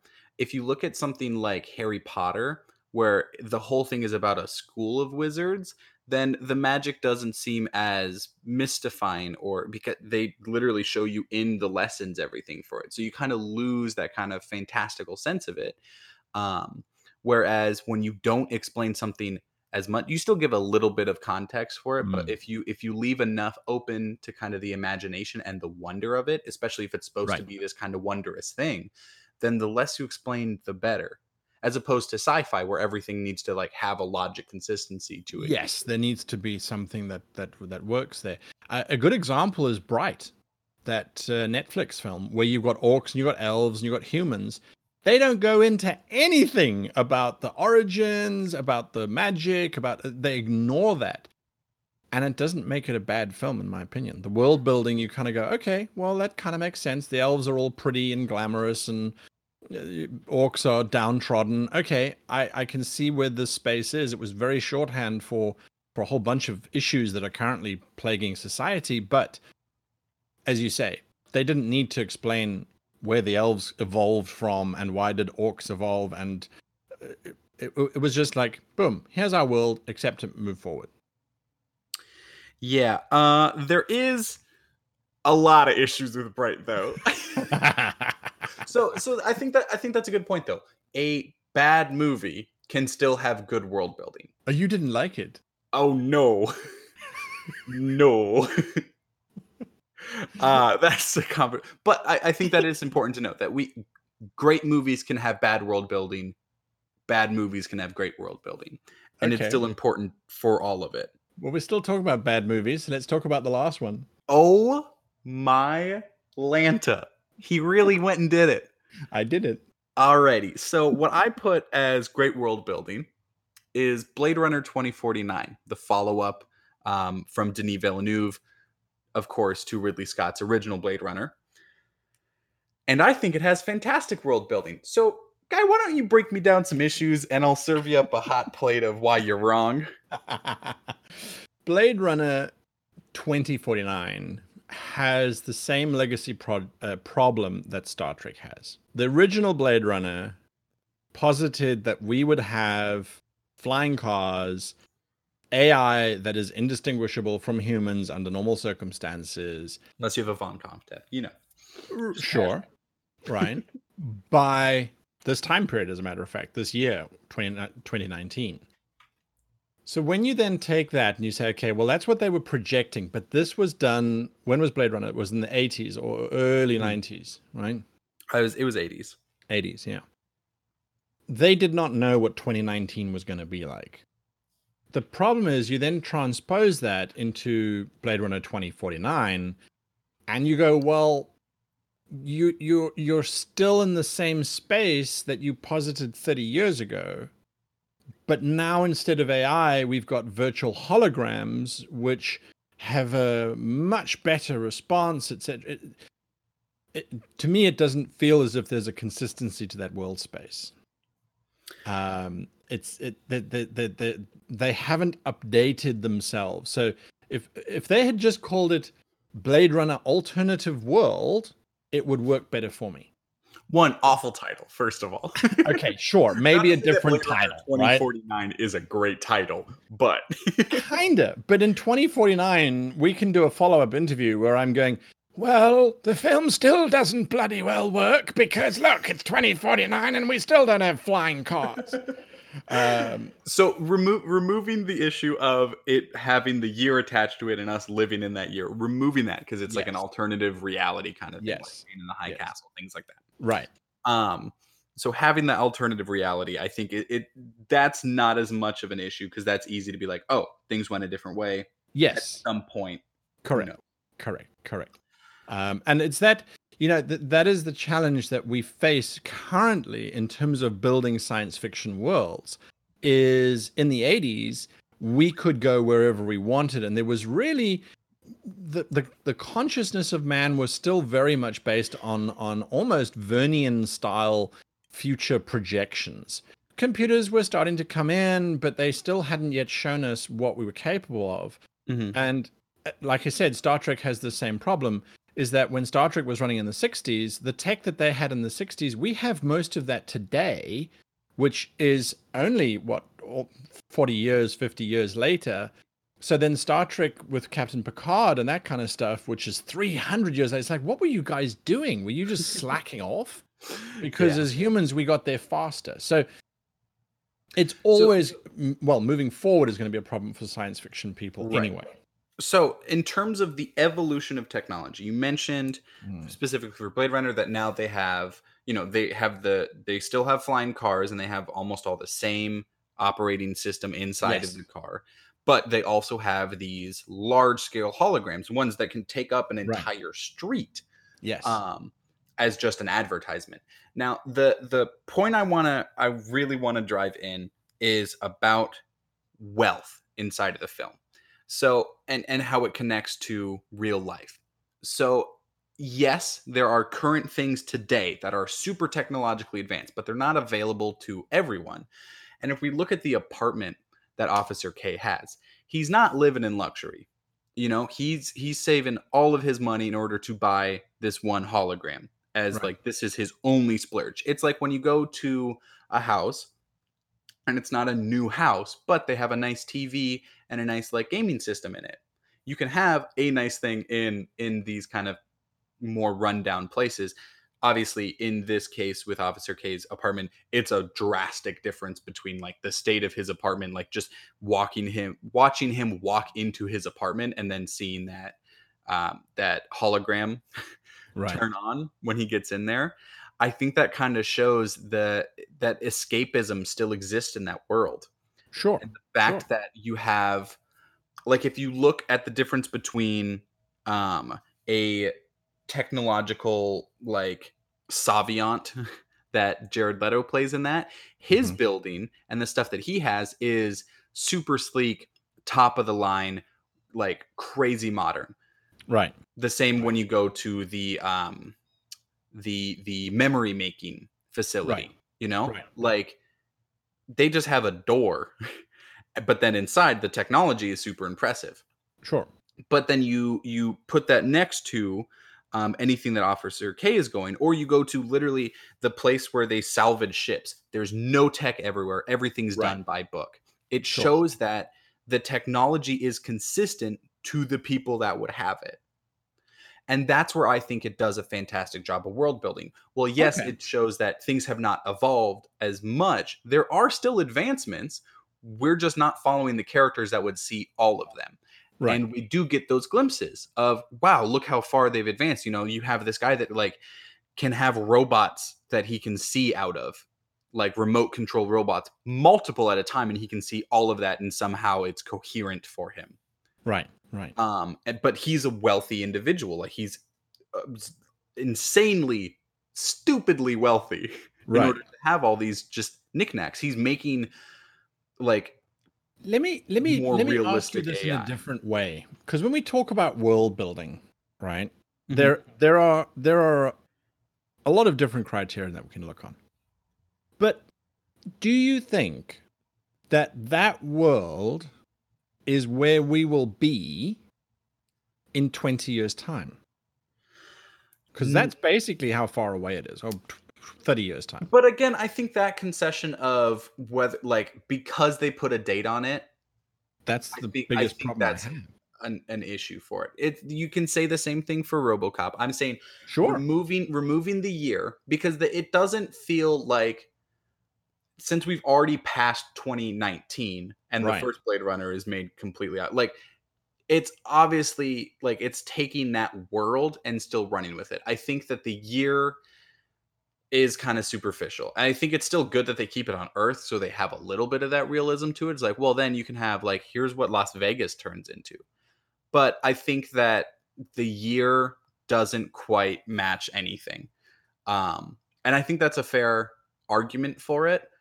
But for me, I think there's enough like I don't just know. I don't know. I think, but again, this is also one of the things where you start looking at it and you go, okay, let's think about what the world is going to be like in 30 years and then try and project that into a film. Sure, we can go in crazy different directions. We can go in the directions that Elon Musk wants to push us in. That's still world building, but it's a different type of world building where now you are being a futurist and you're trying to predict how we're going to operate in the future.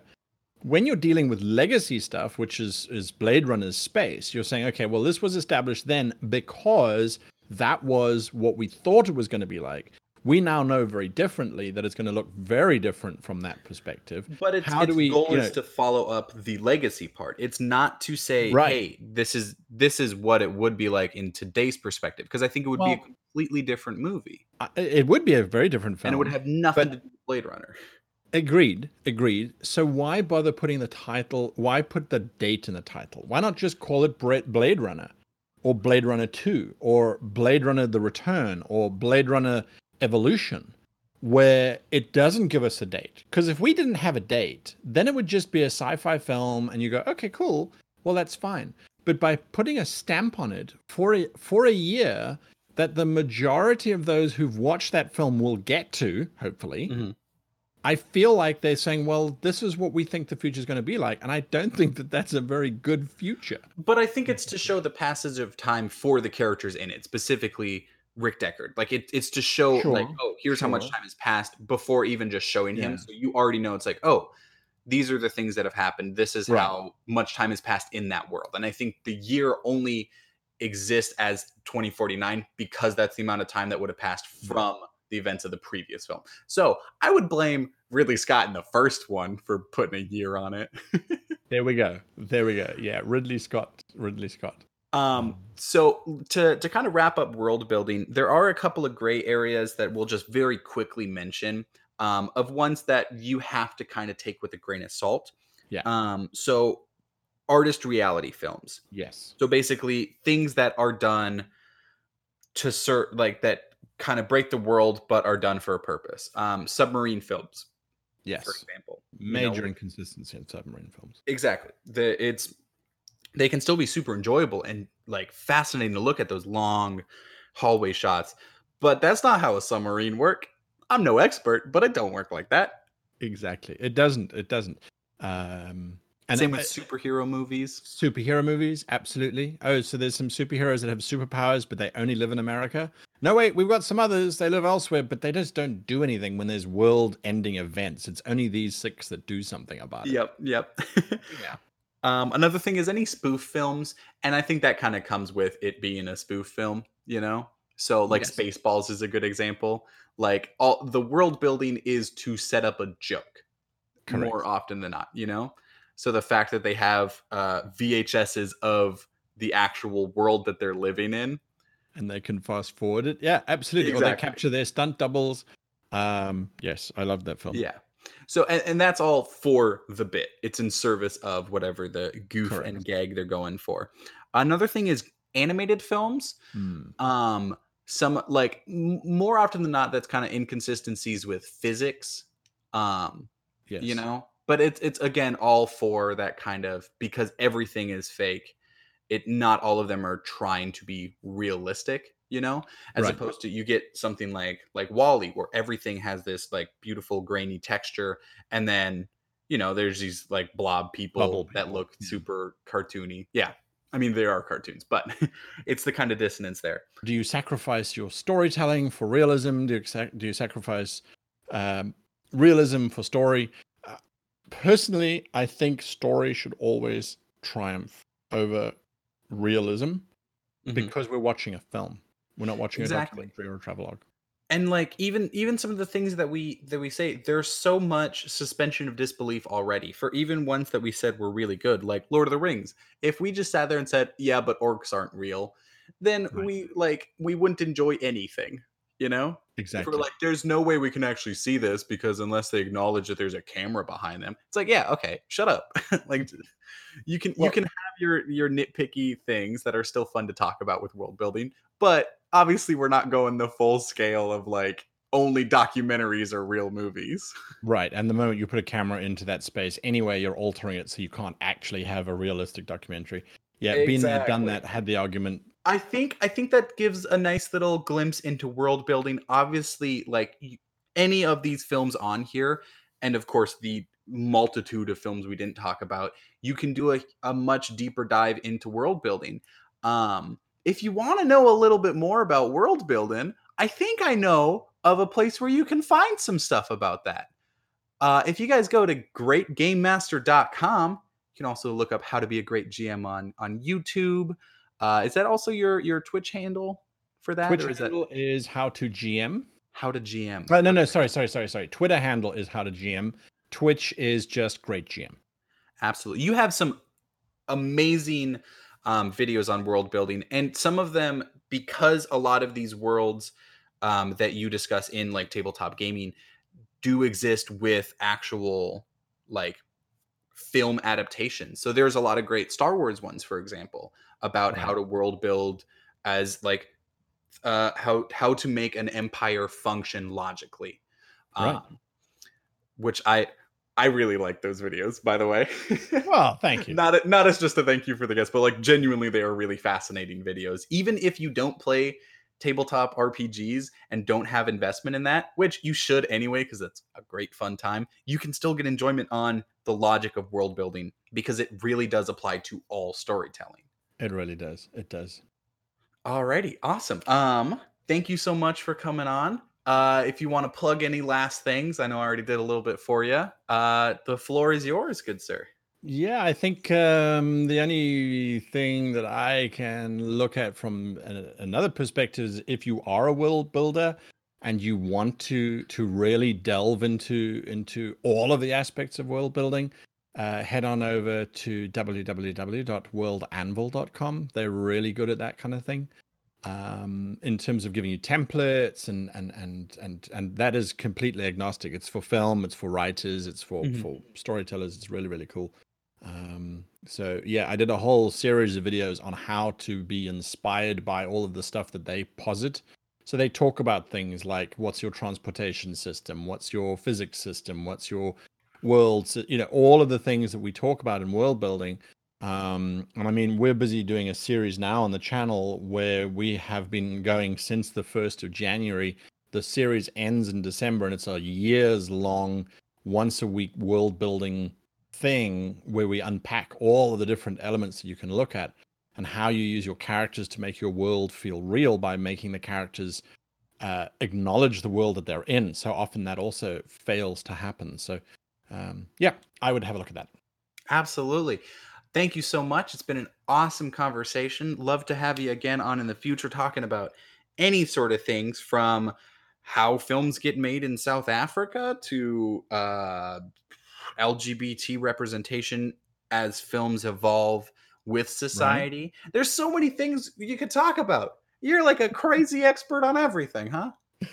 Kind of like I should have a YouTube channel, right? Maybe you should. Hey, have you ever thought about doing videos? Alrighty, thank you for coming. Absolute pleasure. And we're back. Hello. Whoa, that was a fun. You did great, Ethan. Thanks. You haven't heard it. We're recording this before the episode's done, so you haven't heard because you weren't there. But thank you so much. What was your favorite part? The entire piece. It was so good. You did really fucking good. Oh my god, thank you so much, David. Wait, do they give Oscars for podcasts? Right to you. Give it to you. Oh, thank you. You take it. Are you saying that that would be a better podcast than the actual podcast we do? Fuck no. Damn. That got zesty. A little spice there, huh? Packing a little heat. Yeah, no. I think this is the best podcast on air. Well, that didn't seem as much vigor in that part as your fervent defend in the beginning. Yeah, so let's wrap up the show now that we're back to our main structure. The boys are back. You and me. We're the normal ones. Most episodes it's just us talking. Yeah. Occasionally we have some other special guests on. We'll probably have more special guests in the future. But right now you're just stuck with us. Sorry. Sorry. I'm so sorry. Frick, David. Yeah, except here's the thing about Pitch and Fix. It's got a theme song. Yeah, it does. Yeah. A rotating theme song. Hey, let's hear it. Since I did the actual episode, I think you have to do the theme song contractually. No.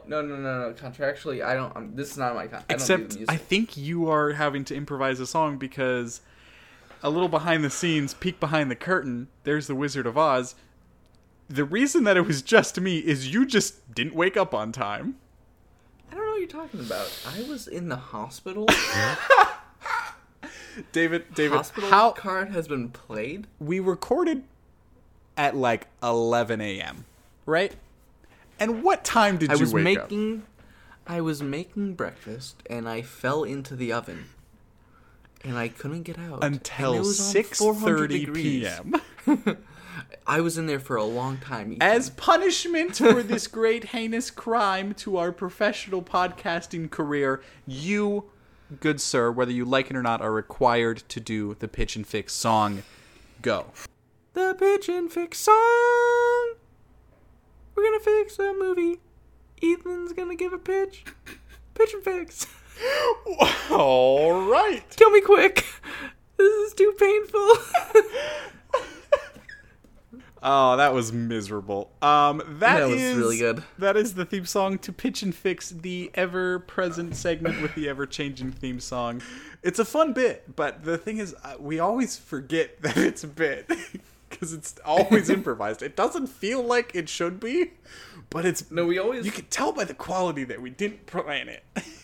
I always forget that it's something that we do until when we're doing it, and then it happens, and I'm like, "Fuck."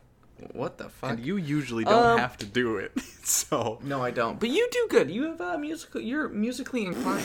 David, I freestyle rapped in the last one, and it was the worst.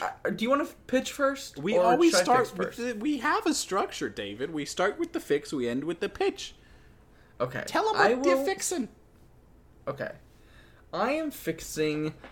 I wish I could say Netflix's most recent original movie, but they have like 7 a day. I swear to God, they have so fucking many. Where I'm like, wow, everything's a Netflix. That's original more now. than women's vitamins get. They only get the 1 a day. God, that was a vitamin joke. Have we really run out of all the jokes that were onto vitamin jokes? Ethan, how long is your bit with Guy? This is going to be the longest episode.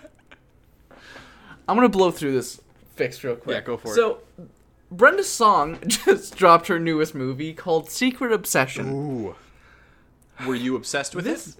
Is this your secret fuck? obsession? No. Ooh, uh-oh. This movie's really bad. This is my worst movie of the year so far. So, Damn. what happens is Brenda Song has a stalker in this movie. And, like, it opens up, like, probably, like, 15 minutes before the end of, like, a normal horror movie, right? Where he has, like, cornered her, and she's out of her car, running down a road, and then she gets hit by a car and put into a coma and loses her memory, and he shows up to the hospital, asks her husband, and, like, takes her home, and then, like, obviously weird shit ensues because it's a shitty horror movie, and she finds out that, like, this isn't actually my husband, right? Mm-hmm. But it's, like, it's trying to play with that idea the entire time, right? But the issue with the movie is that you know he isn't the husband, and there's just no suspense there, because she finds out pretty quickly. And you're just like, okay, now we're just sitting in a stupid situation, you know?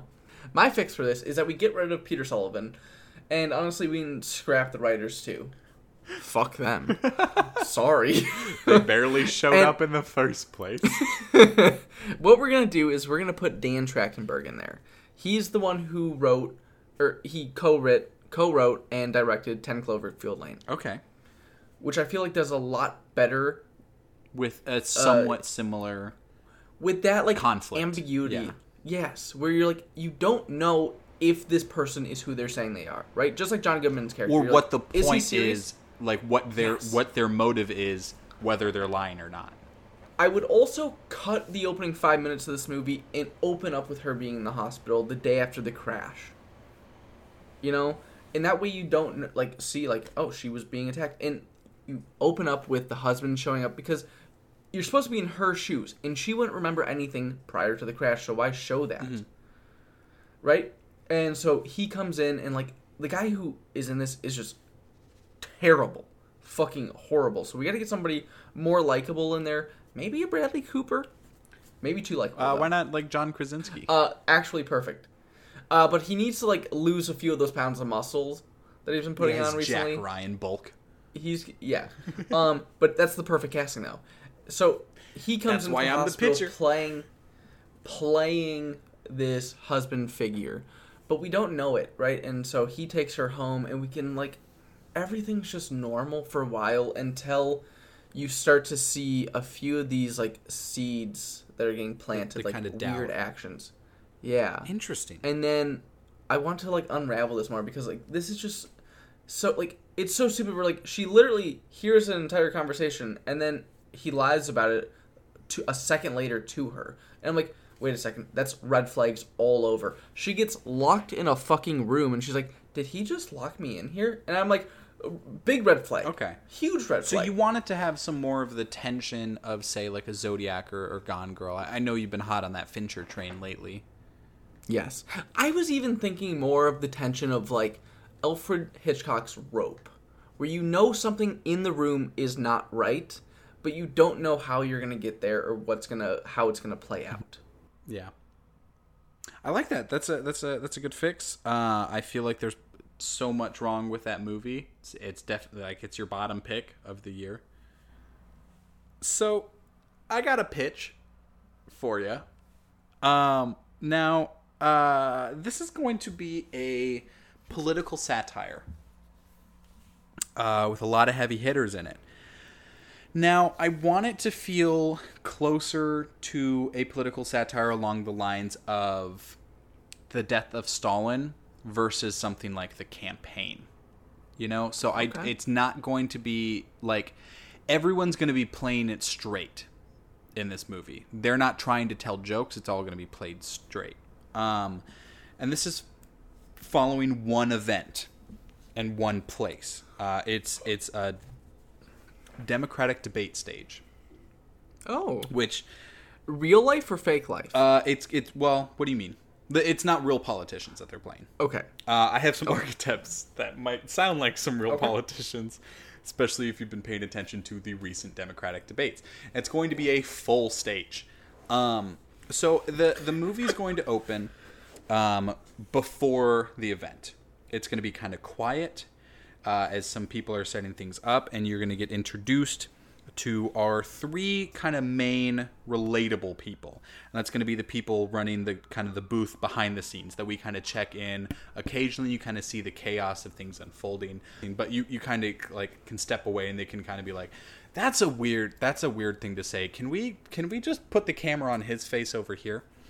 So your three main booth showrunners are going to be Bill Hader, Adam Driver, and Allison Brie. These are going to be your three characters in the booth behind the scene. And I think they can they can all play a very realistic type, like everyman or every woman. It's still everyman. It's like it's a blanket term. It doesn't need gender. Yep. That's a discussion for another day. You gave it. Sorry. But I think that they're all really good. You know, you can have like Bill Hader, who feels like he's in a little way too over your head. You have Adam Driver that's checked off a little bit because he's so used to it. He knows that it's crazy and mistakes are going to happen, and he's just kind of cool with it. And he's kind of cool, calm, and collected the whole time. You also have Allison Brie that kind of jumps in and like thinks like, hey, this is where our focus should be, taking everything super serious. And like if anything goes wrong, kind of goes a little overboard with certain things.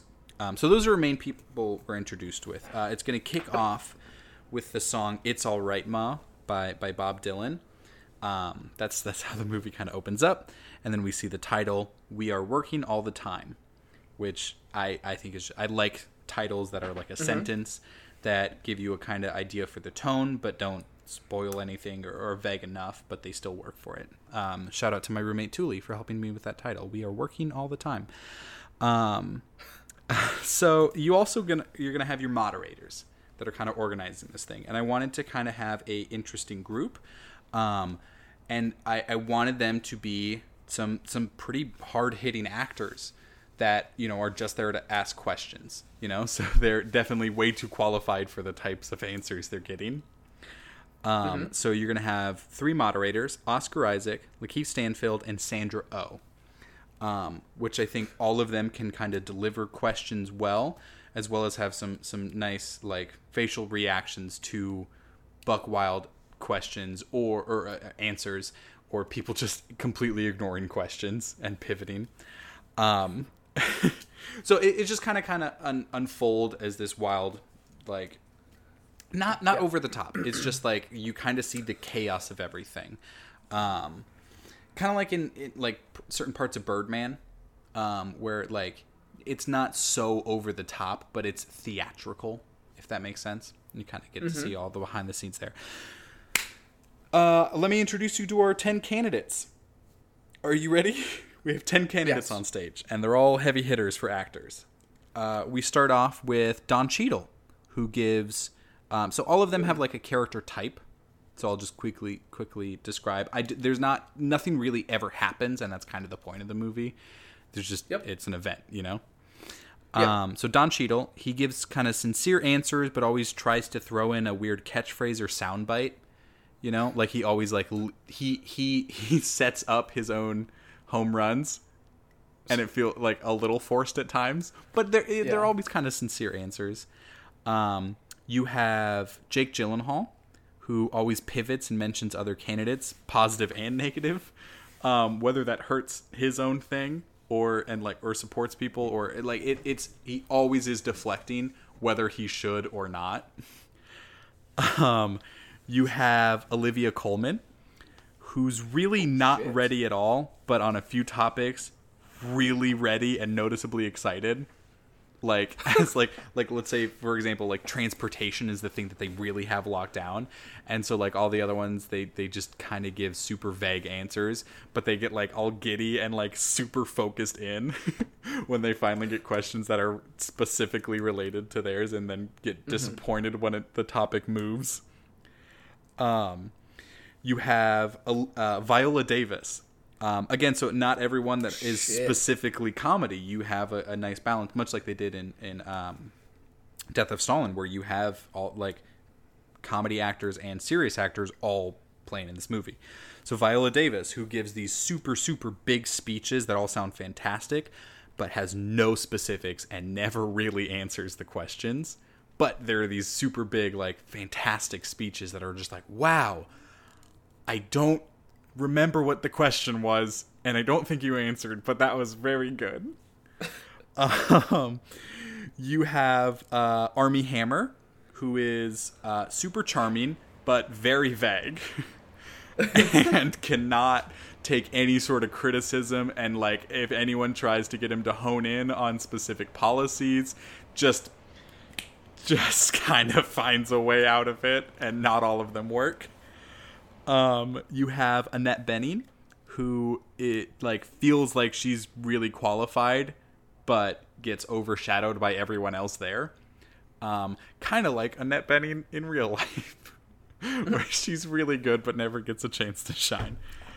You have Paul Dano, who is very smart but super shy and really quiet, and like, you know, like, you get the, like, microphone, like, feedback and stuff like that. Oh my God, but, yes. like, if he could, like, hone in on what he's trying to say, you'd be like, wow, yeah, absolutely.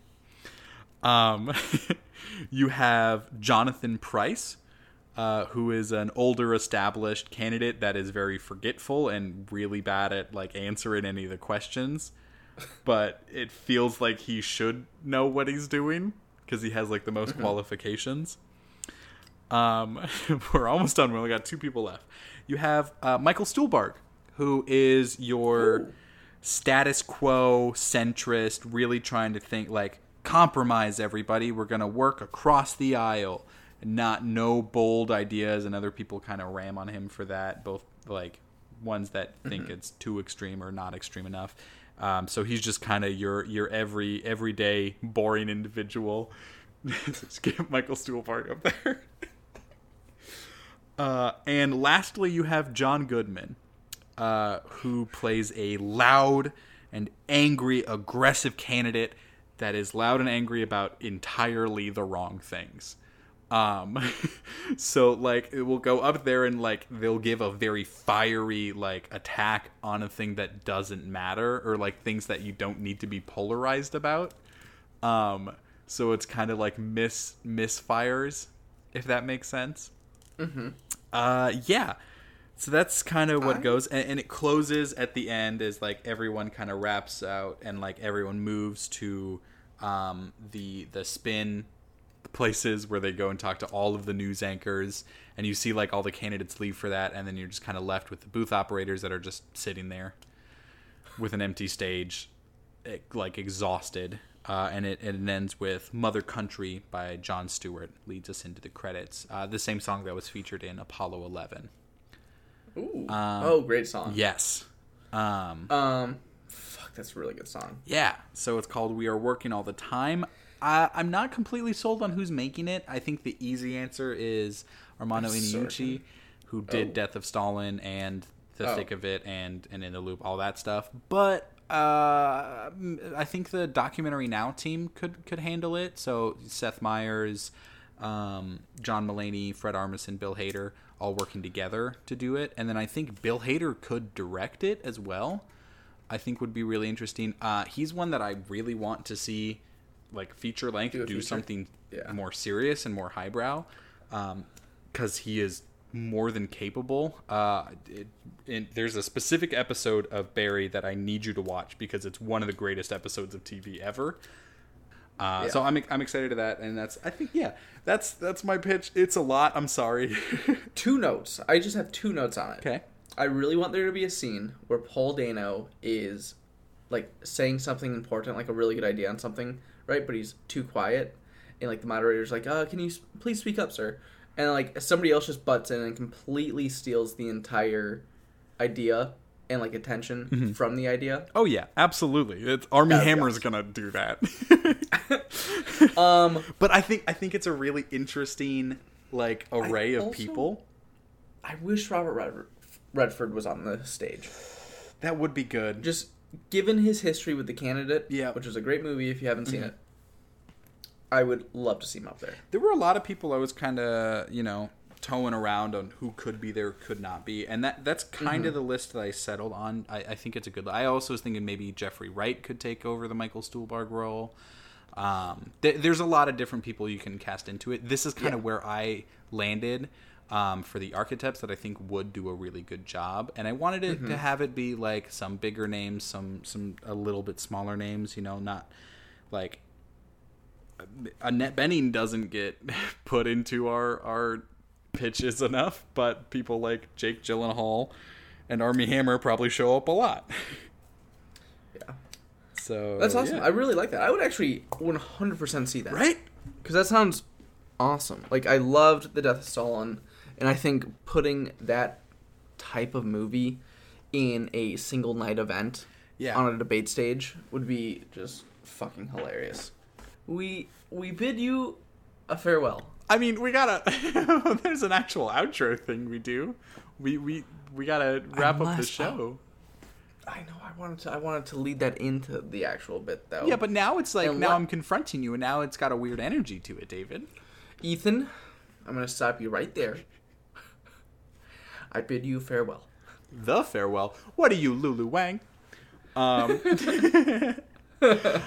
Huge shout out and enormous thank you to our friend Guy from How to Be a Great GM. Yes, thank you so much. You can find access to all of the things that they do, and they do a lot, at greatgamemaster.com. Whether you're looking for videos on world building, that would be on their YouTube channel, or you want actually like a live Q&A stream that's on Twitch and YouTube, or you want to take a look into books. They got so much stuff to offer. All of it's going to be at greatgamemaster.com. Check that out. You can find us on Twitter, Facebook, Instagram, all at FeatureCast. That's FTR_cast. And you can also find us on Patreon at patreon.com/FeatureCast without the underscore. Oh, wow. Changing up there. Ooh, curveball. We got some awesome things on our Patreon that you can find, whether that's extra content for each episode, some extra like first impressions that we didn't quite get the chance to do, which whole bunch of stuff. I really got to use the bathroom, David. I will be right back. Can you you want to wrap us out? Yeah. Thank you so much for listening. Again, Guy, thank you so much for coming on the episode and talking with Ethan about world building, not building a world. Who knew? There's a difference there. Check us out on Twitter. That's really where we're the most active, mainly me. So if you want to send over a movie recommendation or an idea for the podcast, do that there. Or you can send us an email at featurecastquestions@gmail.com. Yeah, and then you can also support us on Patreon, like Ethan said. We got some really fun stuff behind the paywall. And after this episode, we're going to be doing a little bit of a deeper dive into some of the extra first impressions that we had for this month. Ethan's got a shit ton. And I have 5. This is like the first time Ethan's ever beat me in watching more stuff in a month. Ever. So yeah, thank you so much for listening.